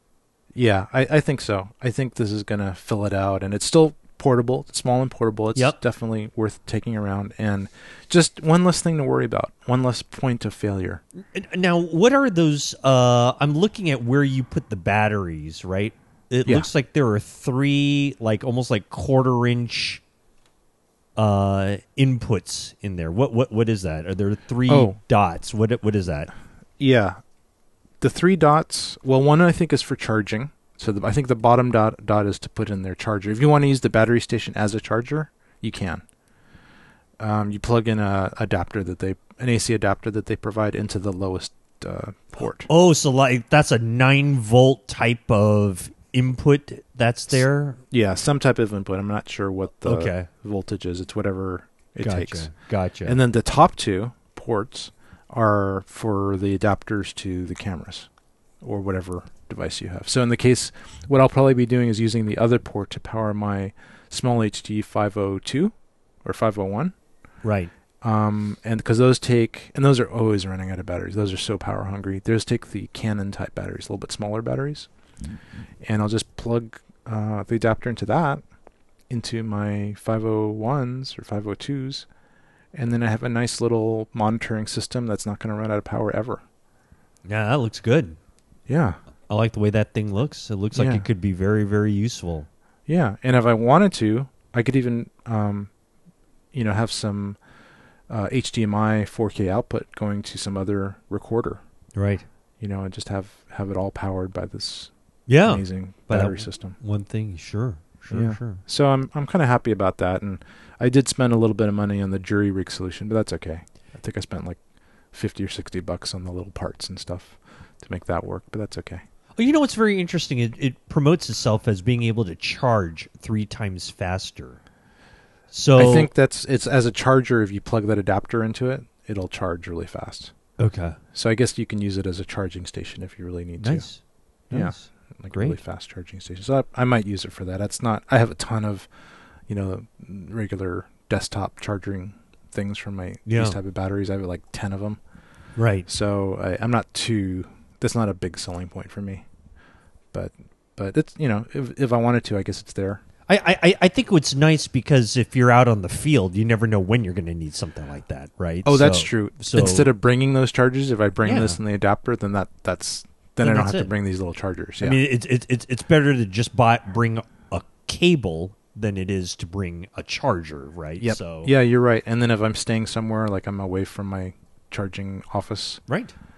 It really is a charging office. I don't know if you've seen my battery. Have you seen my battery setup? I have not. I'm sure. Okay, I'm going to send you a picture of my battery setup. You're going to be crazy. Okay, this is going to be good. I'm sure. I'm sure it's probably going to look like the assembly line at Tesla or something like that, right? It pretty much does. It's kind of crazy. I don't know if you're going to be able to capture if I can capture it all. Okay, here, let me just capture it in all its greatness that it is.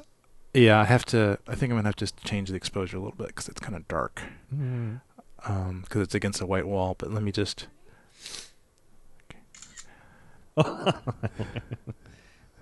It looks like looks like a museum. Actually, it's quite Quite nice. If you zoom in, where is it? At the bottom. It's the bottom shelf and then the bottom table. Oh, the bottom. Oh yeah. Hey, that looks awesome. That's great. And the middle shelf has all the batteries stacked up. The charged batteries. Wow, that's impressive. That's crazy. That is impressive.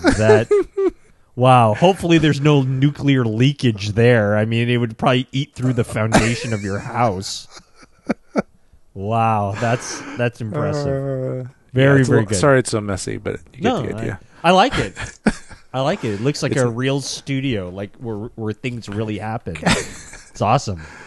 Yeah, that's great. Anyway, so you've seen my battery supply. Yes, and my battery charger. Yes. Junkyard. It's impressive. It's very impressive. I must say.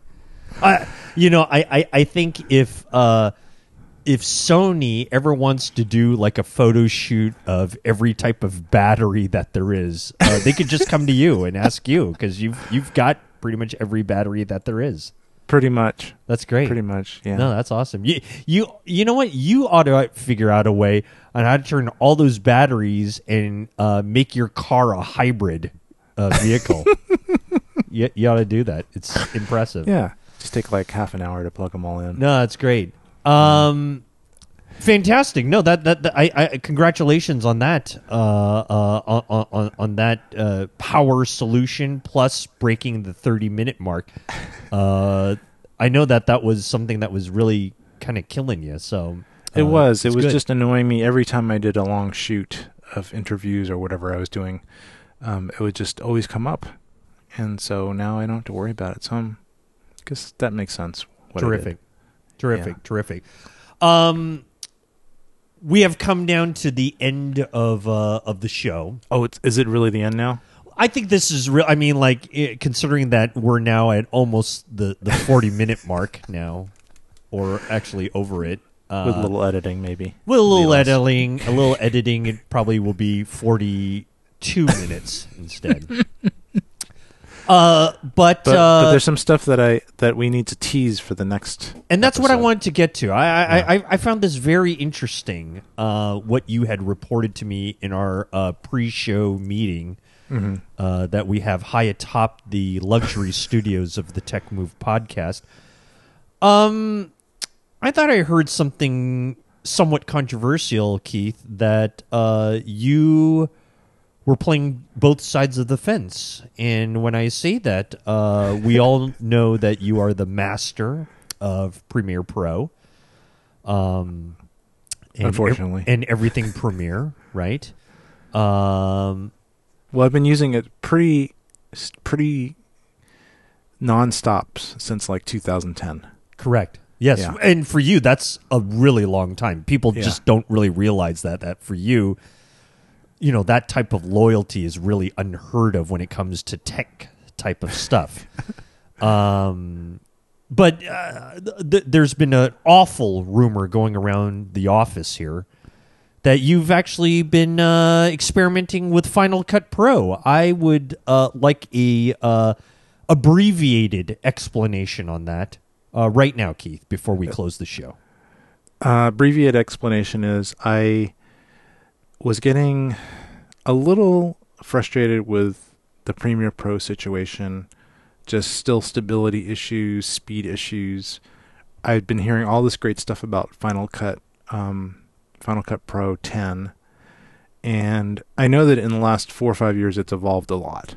You know, I think when it first came out it was not very good, but every year they update it, or every few months they update it. I mean, it's actually had a lot of updates. It doesn't seem like one of those pieces of software that Apple's going to abandon. It seems like they're going to continue to support it. And that was a little bit of my concern initially too. But in fact, they just came out with version 10.3, which has apparently a lot of new features in it. More pro features, more audio features, a concept of mixing called lanes. Not really mixing, but editing called lanes. Expanded uses of roles and other supposed a little more customization of how it looks. So just for the first time in about 4 or 5 years, I started trying it out, testing it out. And I subscribed to Lynda, which I had a subscription a long time ago when I was learning the Premiere Pro stuff. And I got another subscription because they have a lot of great resources on learning new software. And I'm going through the whole Final Cut 10 course. Oh. Yeah.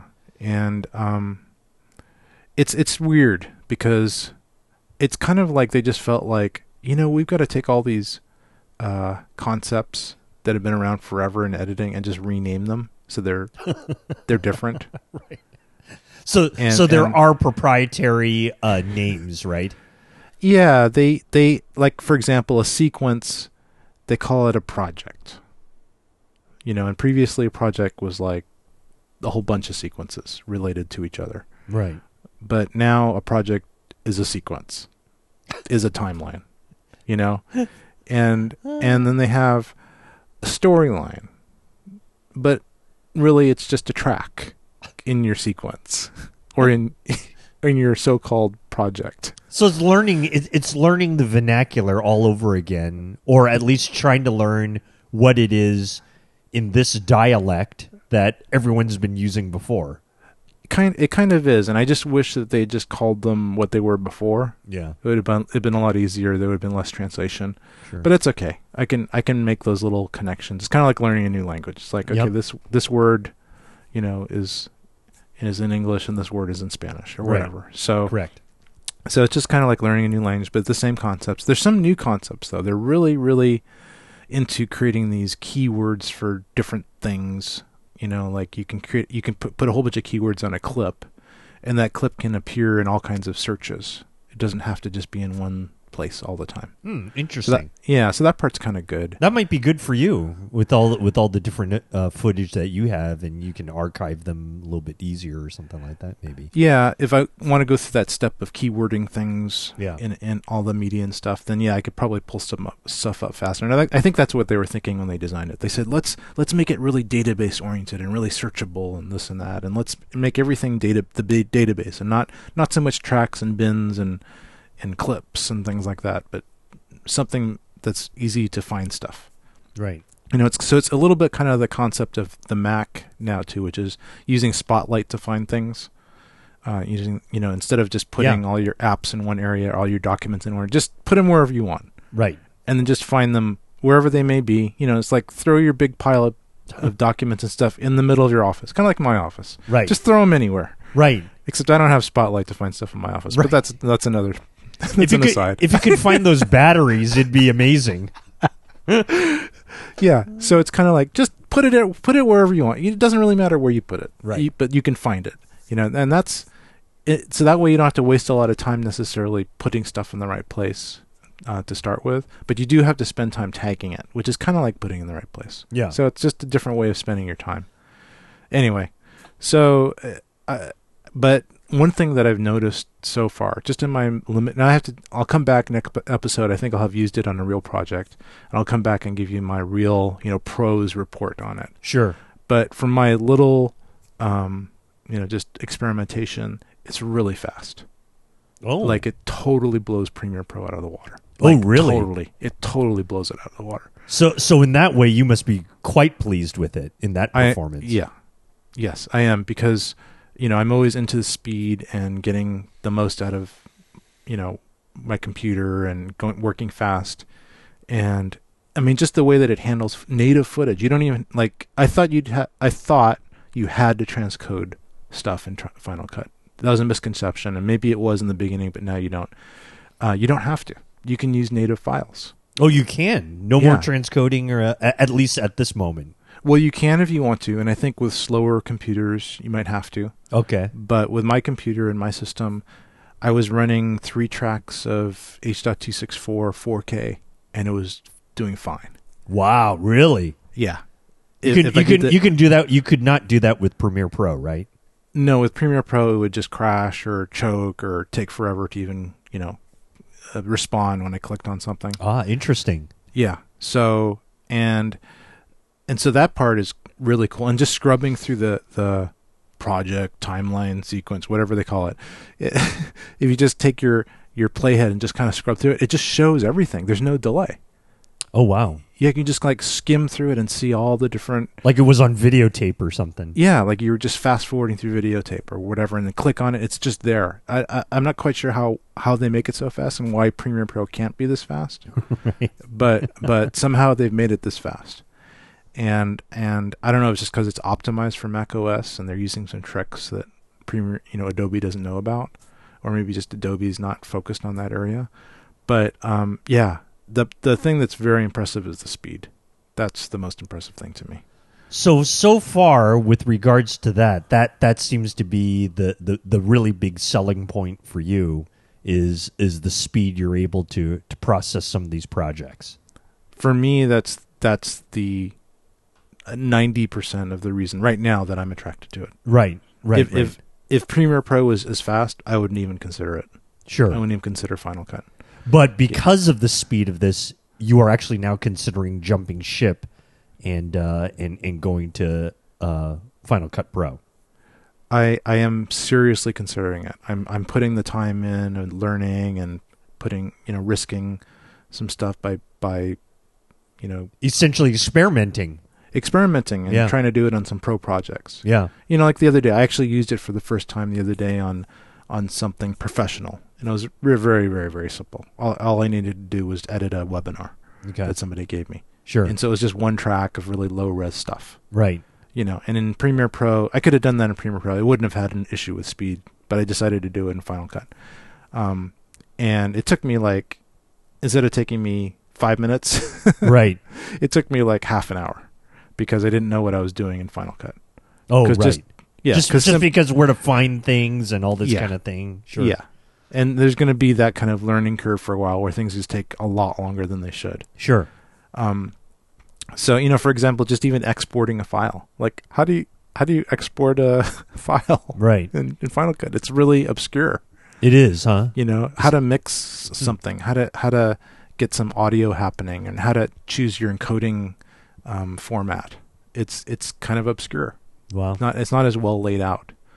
You know, I see Premiere Pro and the early Final Cut 7 as being like it's kind of like an analogy to all the systems we'd used in the past of film editing and audio mixing and, you know, like a mixing board and effects channels and sends and all this analog stuff. Right.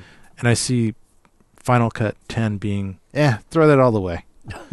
That's old. That's old analog stuff. That had to be We're that way. revamping the entire thing. Yeah, we're just changing the paradigm. Just think differently when Well, you do this. Yeah. Just like my obsolete Mac. So it's the exact same thing. Your obsolete Final Cut 7. That's what it is. Something Probably. brand new. Probably obsolete or vintage. Well, I'm excited to hear a little bit more about this, and we should delve into this in our next episode. I think that, you know, by the time we get that out, you probably will have mastered Final Cut Pro. So it won't be Final Cut 10 anymore. It'll be Final Cut 11. right, exactly. and then by then they'll switch back to the normal way. We tried that. That different stuff didn't work. Right. We're going to go back to the old way.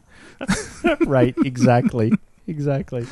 Well, that's exciting. I can't wait to hear more about it. I think it'll be very interesting for everyone to hear if you actually jump ship and go back to FCP and see if that really works out for you. Well, good luck. Good luck on that.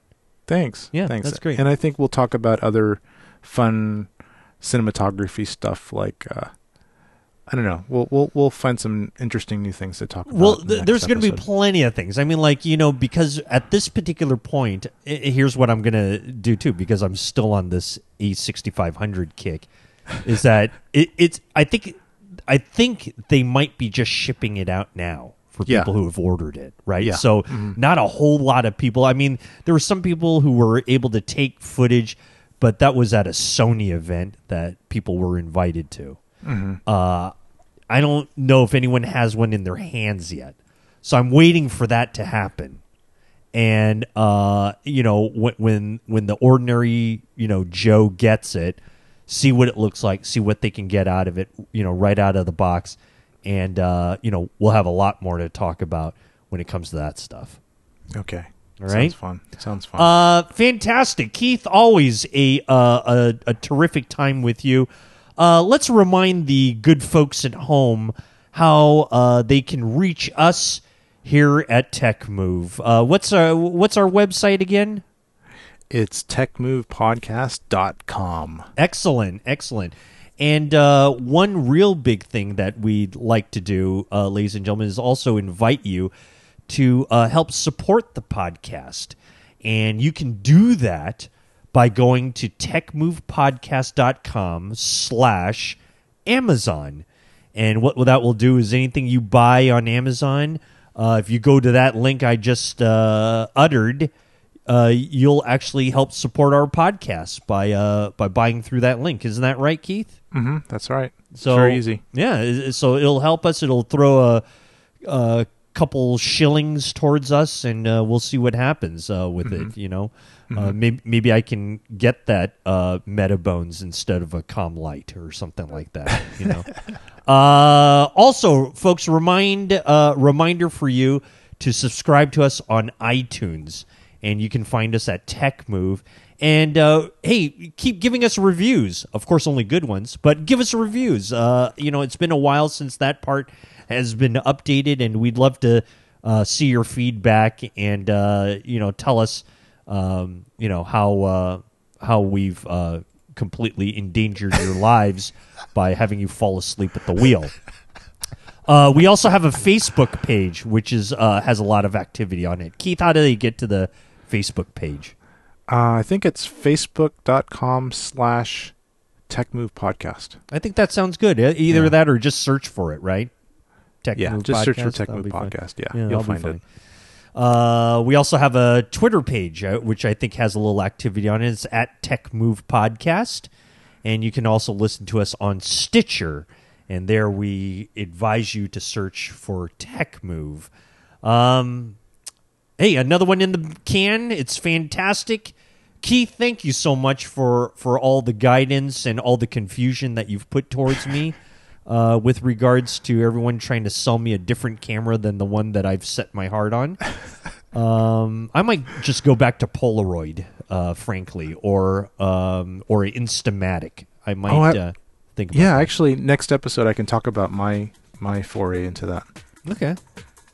That'll be fantastic. How you turned a Polaroid camera into a 4K cinema camera, right? With lots of batteries. With a lot of... All right, fantastic. Hey, ladies and gentlemen, thank you so much for listening. We greatly appreciate it. For Keith Moreau, I have been Rod Louie, and we want to thank you very much for joining us, and we will see you next time on another episode of Tech Move. Thank you so much.